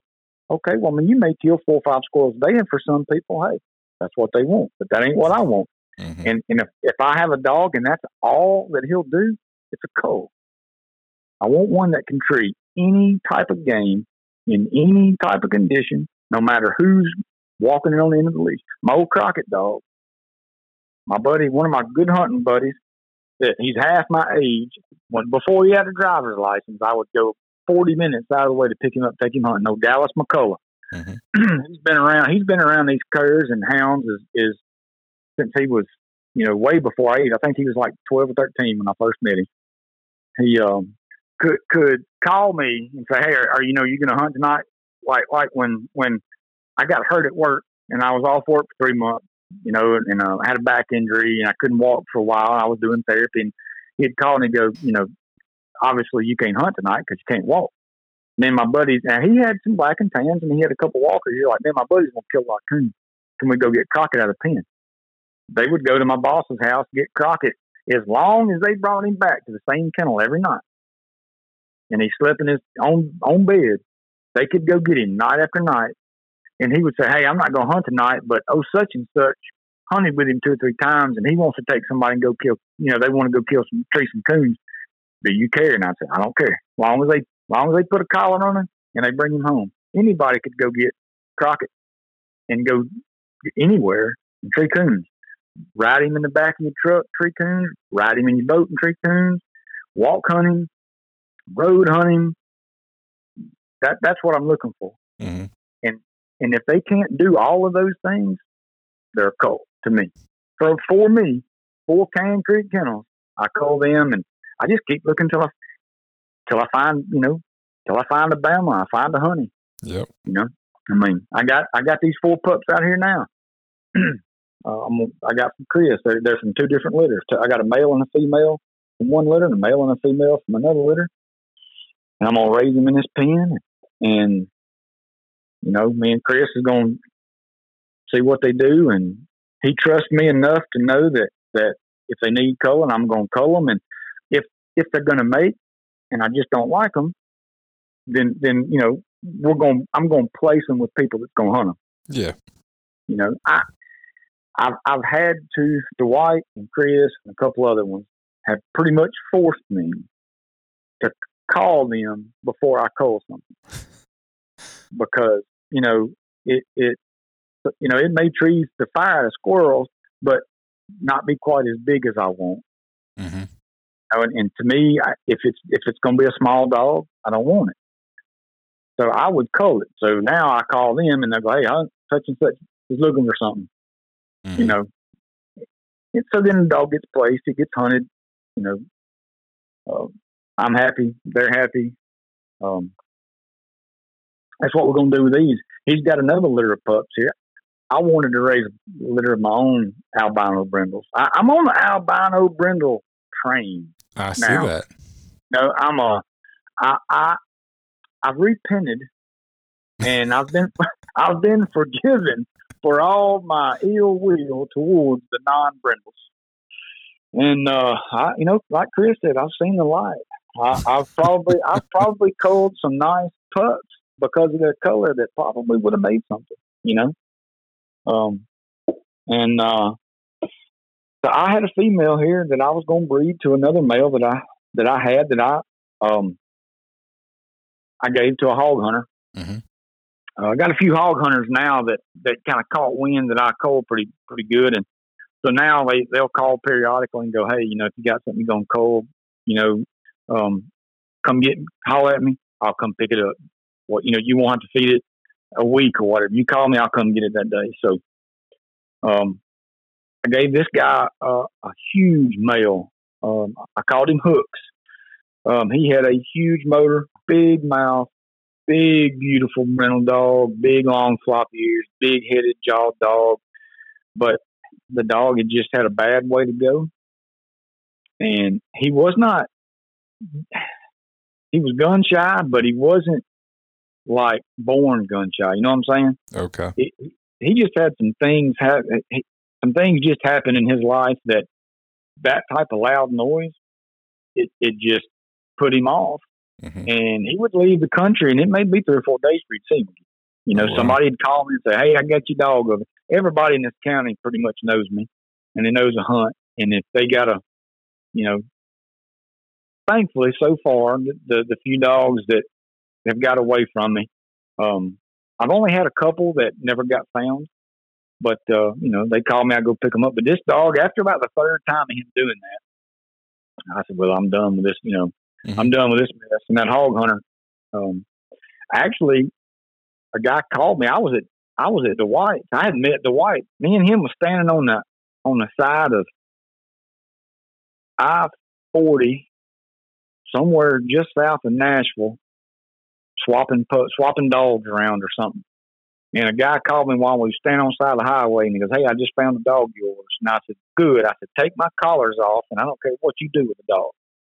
He said, well, I said, I work in Hernando, and I told him where I work. And I said, if you'll go by my shop and just throw them collars out in front of the door up there by the mailbox, I'll get them Monday morning. And Dog's yours if you want it. He goes, well, I got a friend that's a hog hunter. I said, perfect. Well, I kept the dog's papers, and it just, in an odd chain of events, the dog made a fantastic hog dog, and they don't shoot them. They hobble them up, clip their ear, So the dog's working out for them. So I thought, well, heck, I'll breed to him, Mm-hmm. So just to try it, since he made a nice dog. So Chris loaned me a female. She was a half sister to Bama off the Ridgeland Jimmy dog. And the guy agreed to let me breed. I had it all worked out. I kept her like 3 months, waiting on her to come. She's supposed to come in the heat right after I got her. Naturally, I had to feed her for 2 or 3 months. She come in the heat, and I called this guy's buddy, and I said, "Hey man, tell you buddy, I got my females in heat." And the guy got nervous because I kept the papers. He got nervous that I was going to take the dog back from him. So he ghosted me, wouldn't let me breed to it. So anyway, I sent her back home with Chris. Mm-hmm. And Chris bred her to his Cholo dog, which is Cholo is off of Carlos, and Big Carlos is off of Ridgeland Jimmy. Okay. So that's what these pups are from, and that female that I sent back to him just had pups off of Cholo, which nice. He probably, when he hears this, he's probably going to text me and talk bad to me because he didn't want the whole world to know. Well, they're gonna know. Yeah. Well, like it is the way it is. He knew in advance what he was getting into being my friend. All right. So, how did he know in advance? Everybody warned him.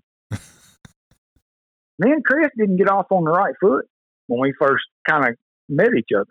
Okay. We didn't get off on the right foot because of my mouth and I use it a lot and I'm loud when I use it.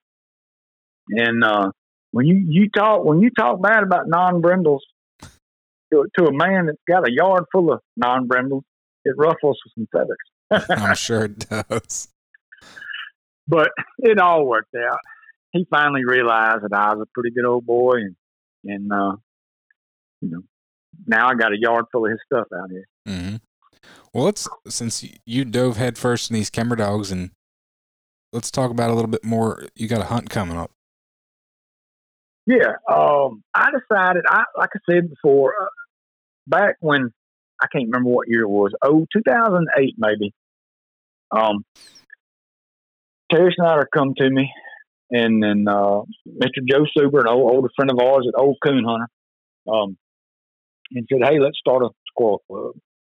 So we Daniel Ballard come in, a couple of folks. We got a squirrel club started, and we hosted, over 10 or 12 years. I don't know, 200 hunts. We was doing a hunt a month. Some months we were doing 2 hunts a month. Wow.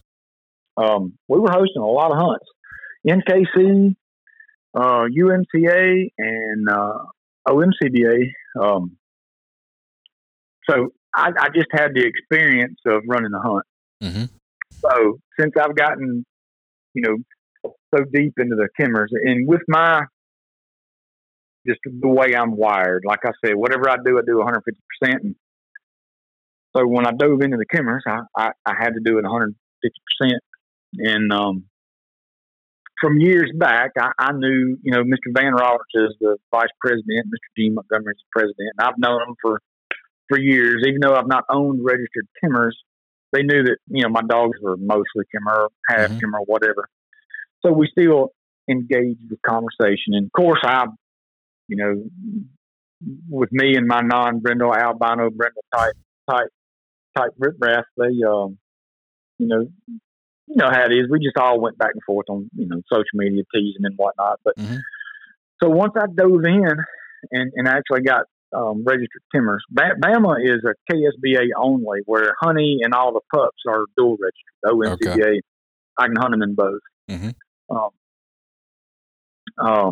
I can register them in both. But The KSBA, they have two hunts a year, spring and the fall, and that's when they do their meetings. And like I said, I went to the fall meeting down in Hamilton, Alabama, and I mean, I hadn't been to a hunt since last year's Jamestown World Hunt, OMCBA World Hunt at Jamestown. Mm-hmm. And I'm just going to tell you, I was so disappointed. It was terrible. It was awful. I rolled in. I went up to Dwight, just not to get off the subject too much, but I went to Dwight a couple days, maybe 3 or 4 days, 5 days before the hunt. And me and him had hunted. He took me in some of the worst mountains I'd ever been in. Maybe not ever, never, ever want to go back. Then I come down to and stayed with Gerald a couple of nights, and we coon hunted and we squirrel hunted and some more stuff. And then I said, hey, let's go over to the World Hunt, see what they got, go see who all's, in the night hunt. We pulled in. Now I will say they had already drawn out. Cass had already left, but previous years, just say 10 years ago, after the draw at the coon hunt, people everywhere sitting on the porch talking, waiting on the coon hunters to come back. These people camped with bonfires going, and there'd be people on the porch of the clubhouse picking the guitars, and lights going on, playing cornhole. Always something going on. We rolled up there, and there was one person sitting beside a fire. There was no vehicles in the parking lot. I walked into the clubhouse with nobody in the clubhouse but me. Jeez. I was extremely disappointed. So we left. And so years, and there was a lot of years that the KSBA, they really just weren't doing very good. Mm-hmm. Popularity was, some things went on. I'm not going to mention or get into on your podcast, but there were some things that went on, and there was a lot of bad blood floating around. And there was a website dedicated to timber haters, and and it was ongoing. I mean, it was a known fact that some of the KSBA hunts would only have 2 or 3 dogs. Yeah. People would drive hours to a hunt, and there would be, one cast maybe. So when I got invited to this hunt in Hamilton, I didn't know what to expect. I did. Be honest with you, I expected, 15 people there maybe. And when I pulled up, man, it was folks everywhere. They had a vendor set up. It was just the grounds was beautiful. I can't think of the club, but it's a coon hunters club there in Hamilton. But they open the club to any hunting dog club that wants to host. You can rent it. Okay. Nice. To do your. I guess if you were having a field trial for bird dogs, you could use their facility. You just pay them. And beautiful, big lake, like a cabin type deal over in the lake. Is nice. Big turnout. I was extremely impressed.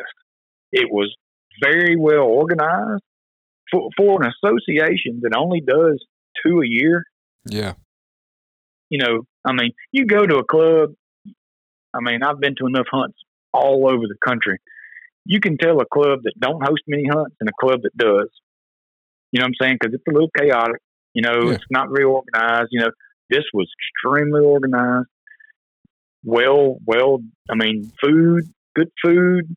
They had shirts to sell, T-shirts. Hats to sell, decals. They had a separate place to your entries, separate place you could register your dog. You could pay your membership fees. It was just, I had a great weekend. I didn't stay the night over there. I drove over there on a Friday. When they drew out for the coon hunt, I came back home. I got up and went back over there at daylight and hung around all day. So after that, I had met a lot of the guys over there that I had, talked to. Mm-hmm. And while I was there, Mr. Gene and Mr. Van, I've been talking to Mr. Van Roberts on the phone a good bit because with me being at one time president of the United Mountain Cur Association, I just had that type of experience. Mm-hmm. And so we just, we'd chat on the phone, here and there about the KSBA and growing membership and things of that nature. So anyway, at the hunt, I said, y'all should have more fun if you're having this many people. And as a joke, I think Mr. Jean said, well, okay, well, yeah, when are you going to do it? And I was like, no, not me, Hoss. I just want to go to the hunt. And I come home and was hunting, and it just, there again, it's just the way I'm wired. It just got to boiling in the back of my head. I had such a good time and met such good people that maybe I could help. One thing that I am kind of good at is running my mouth and promoting stuff. I spend a lot of time. I have a lot of downtime at certain times of the day, so that I can, I do a lot of stuff on social media, and when I'm hunting, I do a lot of my posting while I'm hunting because I'm sitting on the wheeler waiting on dog to get treed. But anyway, I thought, well, maybe I will have a hunt, just a coon hunt only. And, in my area, maybe that there's not a lot of Kimmer guys, but there's some OMCBA dogs. Mm-hmm. Even though they couldn't hunt, I'll get them to guide for me. I'll get my hound guys to guide for me. And I got good spots, all private. I've got tons of game, and I'm going to do it September the 9th. I'm going to host it from my house. By that time, the corn will be tall. Maybe that'll give folks an opportunity to come to a KSBA coon hunt or hunt that normally wouldn't get a chance to. So I called Mr. Jean and I said, look, what if I did host a hunt? Would that be okay? And the way KSBA does things, they I guess the way any organization does things, I asked about having the hunt. Of course, they had to get with the board, get approval. Mm-hmm. And anything that I wanted to do, they had to get a board, they had to present it to the board, get approval. So it took a little time to work out all the kinks, but I finally got it worked out where I'm going to have it's a no club affiliation. I'm just hosting this club out of my little farm here. We're going to call it the Cane Creek Classic. And it's just going to be a KSBA sanctioned coon hunt. And the way they do their coon hunts is the way they do their point system. They don't have a point system. It's cast wins. So people that come and hunt, the cast winners, the win, because it's a sanctioned hunt, that cast win is going to go towards their making the Dog and Night champion. Yep.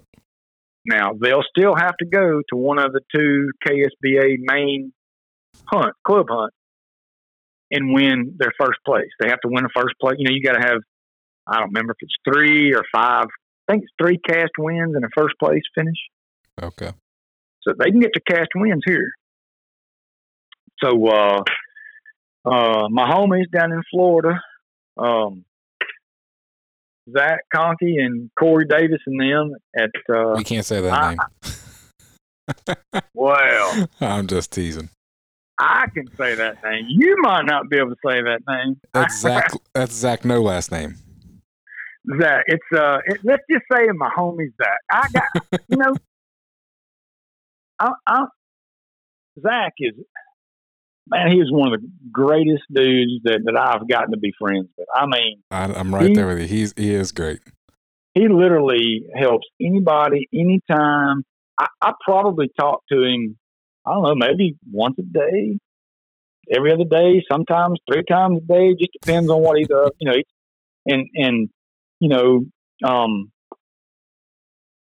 being that I am a senior pro staff for Zach, my friend Zach, we bounce ideas off of each other back and forth. So we come up with some Stock Breeders Association T-shirts with my friend Zach's picture on the front, and he used my Bama dog. I know you've seen him. Yeah. And we've got them to where that anybody can get one. Yep. Normally, I would say where you could, but anyway, people can figure it out. Yeah, no, actually, Zach texts me. He goes, "I guess we're selling Kemmer shirts." He goes, "I just got my first order for 2." I seen a guy post today that on one of the Kemmer boards that he got his. I think it was Tracy Robinson posted, but I saw somebody did so. Yeah, well, I'm gonna shirts though. They are. I've got some coming of those, and I'm going to be giving those away. I'm going to be giving some away as prizes. And I've got some coming from myself and my family also. And I've also got the same exact shirt, but instead of saying Kimmer Stock, it'll say, Pro Staff. Okay. Made to wear. But what about my other sponsors? Can I mention them? Or no? That's fine, yeah. So John Andrews with Iron Spring Distribution and Showtime Dog Feed is providing. He's sponsoring my dog food. Nice. So I'm gonna try to give every dog that enters this hunt a sack of Showtime dog food to take home. If they already feed it, great. They'll have an extra bag. If they haven't, they'll have a bag to try. I've heard good things about it. So if I do not mention one of my homie, all right, my road dog, Cody Moreland. If I do not mention Cody, all right, he's going to come over here and choke me out. All right. Cody Moreland, most everybody knows, with the Hunting Dog Public podcast. Yep. Really good friend of mine. They do a great podcast as well. They do. I thoroughly enjoy their podcast every Tuesday. He bought a laser engraver, and he had, I think he had an NSD hunt that he hosted, and he made his own plaques out of wood and laser engraved, and they looked awesome. So I called him and I was like, "Hey, look, I'm going to be having a hunt. Would you make my prizes for me? I'll pay you." And he's like, "Sure." I mean, yeah, sure, I'll make them. So we've been going back and forth. So I'm going to have some Yeti cups. He's going to laser engrave them with, they'll have the Cane Creek Classic and, the first, second, third or whatever. Nice. Whatever I decide to do. I'm going to give prizes to the top 3 dogs, even though really it's just the cast wins that count for this hunt. There still will be a first, second, and third place dog. Yeah. But I want the hunt to be, over the top. You know what I'm saying? Everything I do is over the top anyway. But I want my first hunt by my, hosting my hunt here, not with the club. I want it to be remembered. You know what I'm saying? I mean, I want everybody to have a fantastic time. I got places in the shade to tie out the dog. I've got a big pond out back. I'm going to let folks park in the pond and tie their dogs out under the big oak trees. So,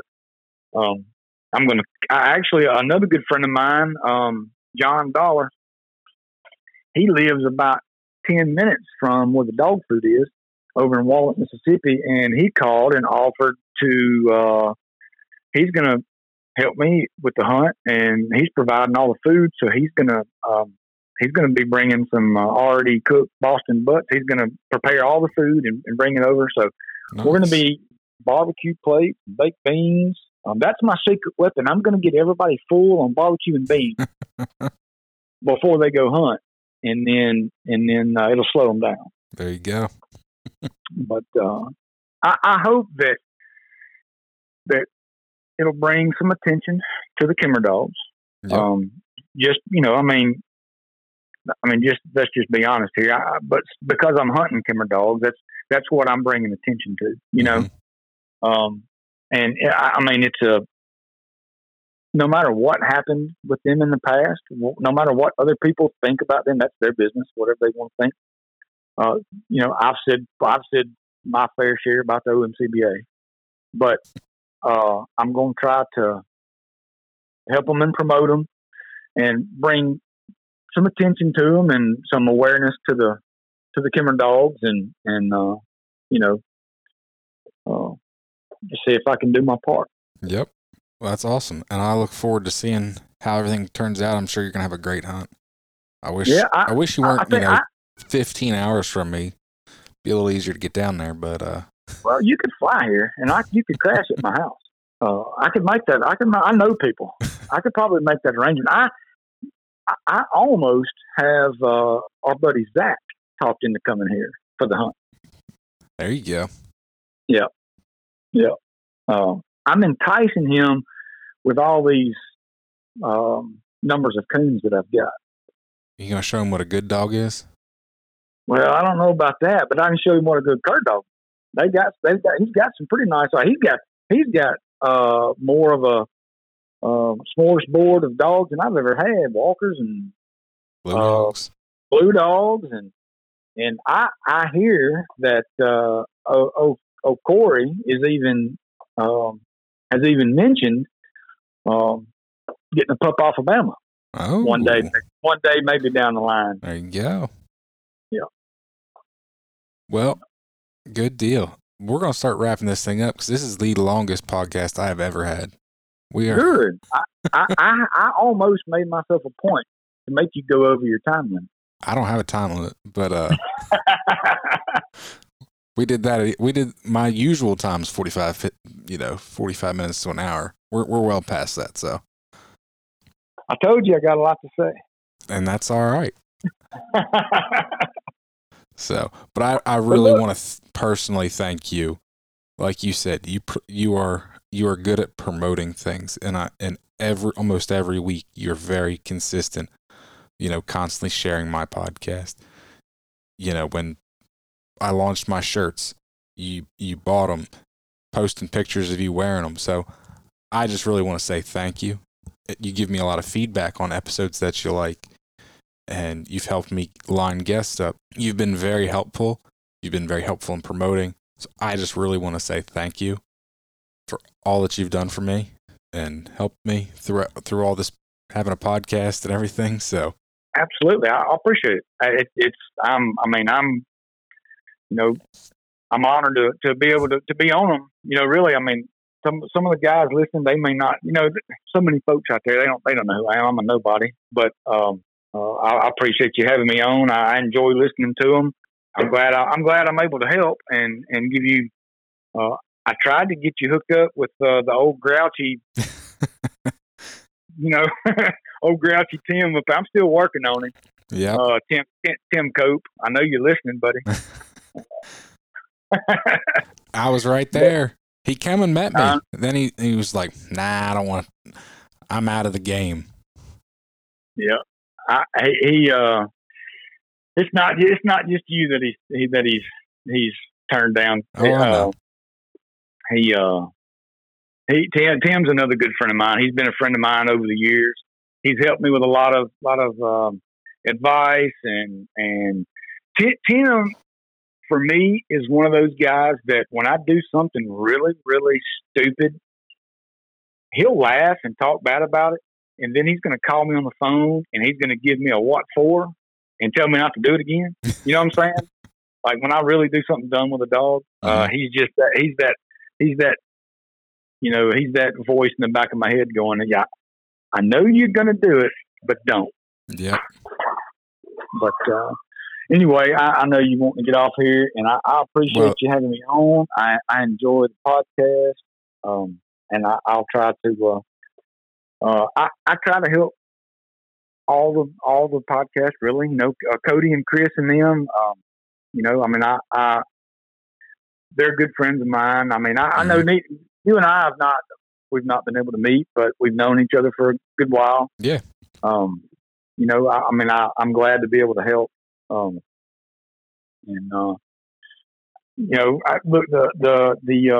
the hoodie is my wife.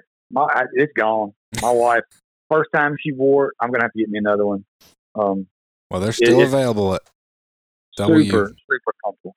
Well, good luck tonight. I know you said you're going to go take Bama out for a little stroll, so hopefully go tree a whole bunch. My buddy Jeremy's gonna open the door and look at me twice. I'm guessing he's wanting to throw boots on and load the wheelers. So, man, I sure appreciate you. I really appreciate you coming on. Thank you. Yeah, buddy. You can find me on Facebook and Instagram at Tree Talking Media. And until next time, keep 'em talking in the timber.